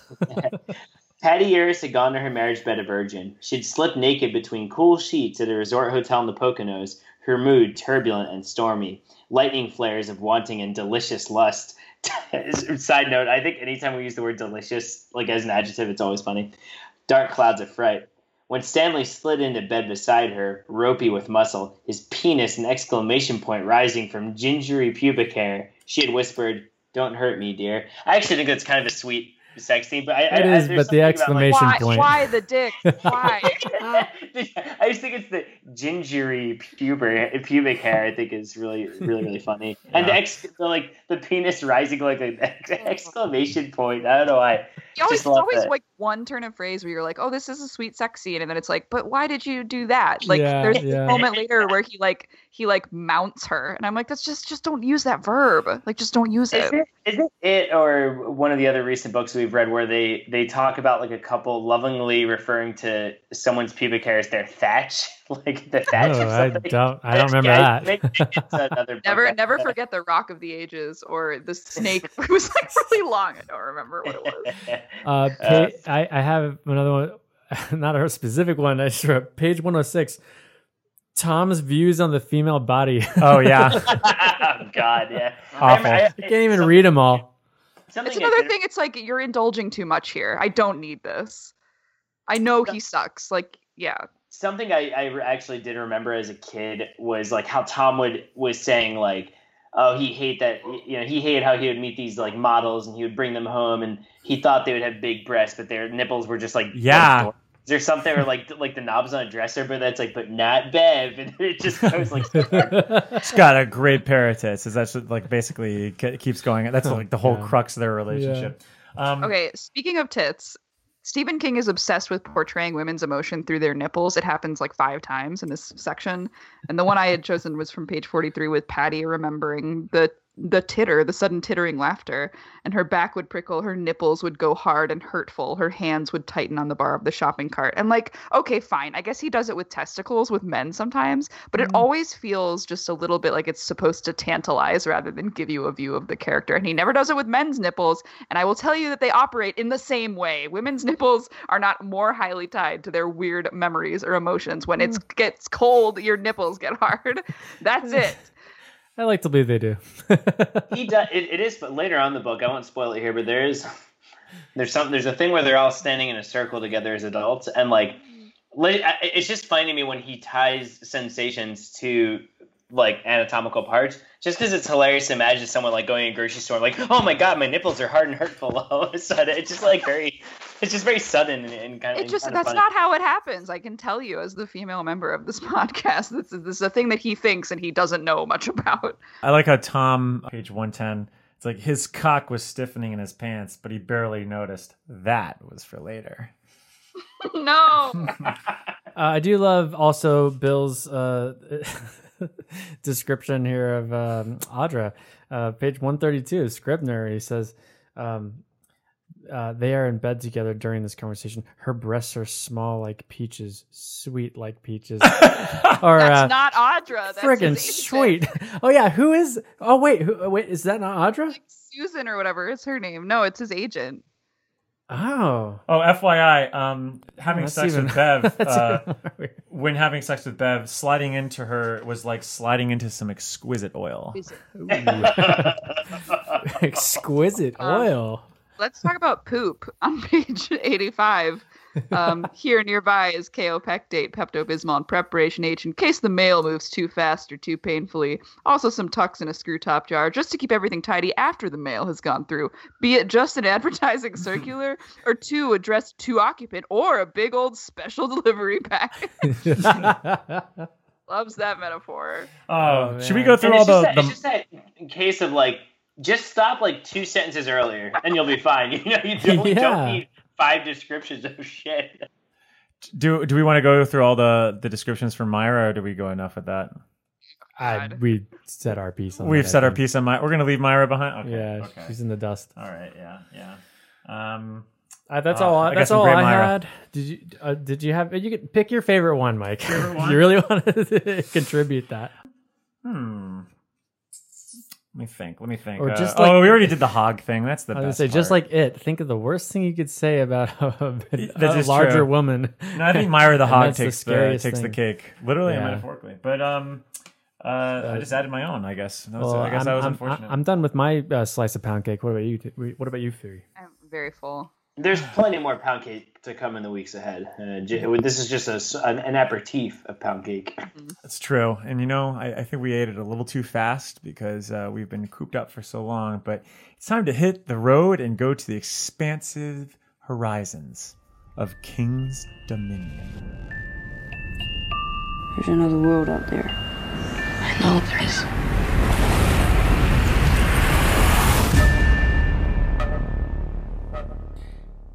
I only have a couple. I'm gonna let others take it though if they have something, and then I'll chime in if I don't. But I have one that I'm kind of excited about. yeah, Ooh. I don't know if it's a cheat, but you tell me. On page Okay. 32, Haggerty could hear thudding blows and the sound of his lover screaming. Adrian sounded like a rabbit in a snare, he told the police. Okay. King loves Watership Down. It's also my favorite book of all time. And he mentions Watership Down in a lot of his books. He might even mention it later on in here. I'm not sure. But there is a point at Watership Down, and I think he actually mentions the specific point in the book, in another book of his. I don't know which one it is. There's a part of Watership Down where the rabbits encounter a happy community of other rabbits. And every so often, one of those rabbits will die in a snare because the entire field has been snared. But none of the rabbits talk about it. They've been made complacent because the farmer gives them vegetables. And they just live in this, basically a town where they are picked off, but nobody can talk about it. And you can't ever ask where anyone went if they disappear. And I think it's incredibly purposeful, that rabbit in a snare line. yeah, that's like Well, such a that ties creepy to allusion Derry. to. It Yeah. ties to Derry, and then we have that scene in Watership Down where Bigwig does get in the snare, and it's like super freaky. Yes. In the movie, it's freaky as well. That's a good one, though. What about you, Dan? In this one, not so much. I mean, just it's funny because there's the mentions of the turtle, but then I'm like, I think it is the first book where the turtle is prevalent, right? We don't know so anything far, about the turtle at yeah. this point. So that was the only thing I flagged. But also then I'm like, wait, contextually, I don't think this would have been familiar to anyone at who at the time, like if they read it right when it came out. So I don't know if I did not have anything. Stuff in later chapters, yes, or later sections, yes, but not this time around. What about you, Mac? I've got a couple, but You Mike, go did you for have it. Okay. Page 39, they talk about how Stephen Dubé is sentenced to Shawshank. Page 72. That's Prison from different seasons. That's true. Page 72, Ben is living in Hemingford home, Yeah. Nebraska. Shit, you're right. Yeah, we had said he lived in Texas, then we corrected ourselves and said Nebraska, but yeah. But yeah, Hemingford home. Mother Abigail's wandering around over there, or the Children of the Corn. That's true, because they do also mention Gatlin in that same section. Yeah. Do you think you got a drink with the kids from the Corn? Oh, yeah, absolutely. I think he's drinking wherever he can get him, Mike. That's true, because he is Ben the Bottle Hanscom. That children's show, they're doing the spin-off children's show, Ricky Lee and the Kids from the Corn. I like it. Goddamn kids. Why do they do it? What's your next assignment, Ben? He was like, well, there's a young church group that wants me to build a new steeple for them. I don't know. We'll see what happens. Yeah, that's all the ones I had on there. There was a point where they talk about Cujo, but I just dreamed that up. Well, I'm going to hijack the pod now and take us to a subcategory called Things We Glean Along the Beam.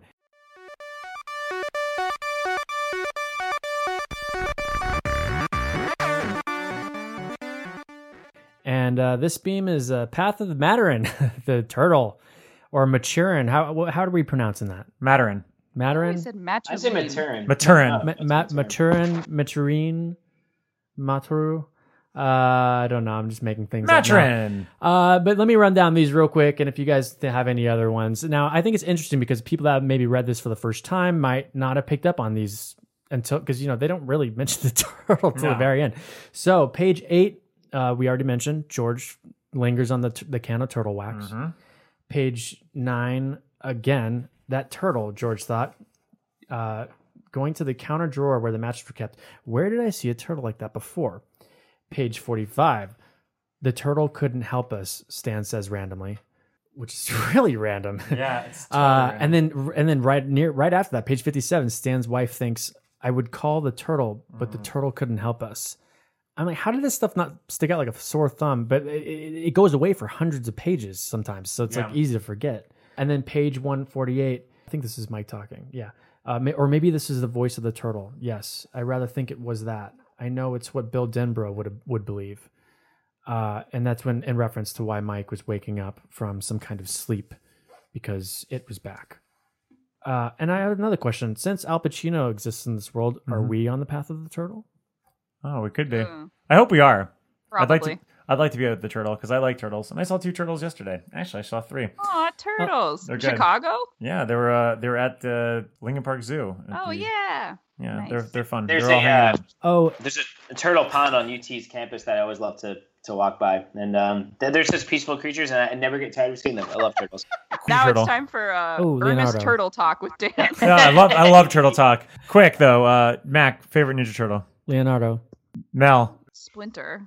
Doesn't count. Splinter's a rat. Splinter's a rat. He's a rat. Count. You have to choose between the 4 turtles. You have the I option. can't even tell them apart. Like what? You have the options of They Donatello, each have different Raphael, weapons. Leonardo, and who am I missing? I don't know, the purple one. Michelangelo. You like Donatello? I feel like Mel would like Donatello. I do too. What about you, Dan? Raphael. That's who I was picking, but I guess you guys are so cool. I do like Donatello also, but Raphael's cool because he has an attitude and he doesn't take shit from anyone. Yeah, well, he falls through windows and stuff. You guys think on page 71 that this is a King's Dominion when Richie's remembering things and he says, but sometimes those things come back. Oh, yes, indeed, they come back. Sometimes they come back. Oh, yes, it is. Oh, it has to be, right? He's a huge fan of that short story.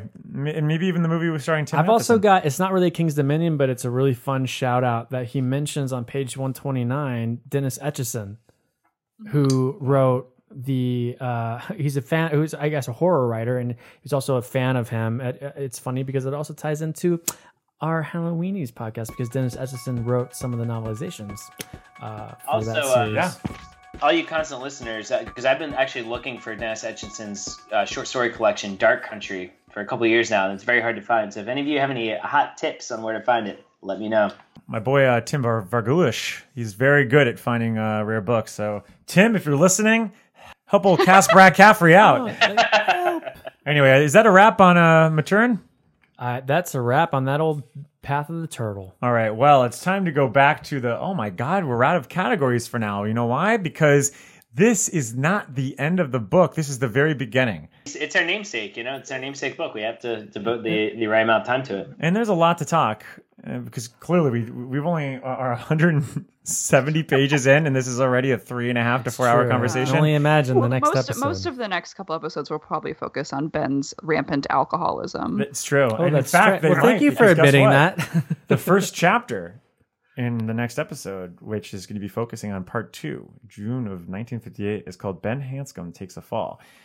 And me thinks this isn't about alcoholism.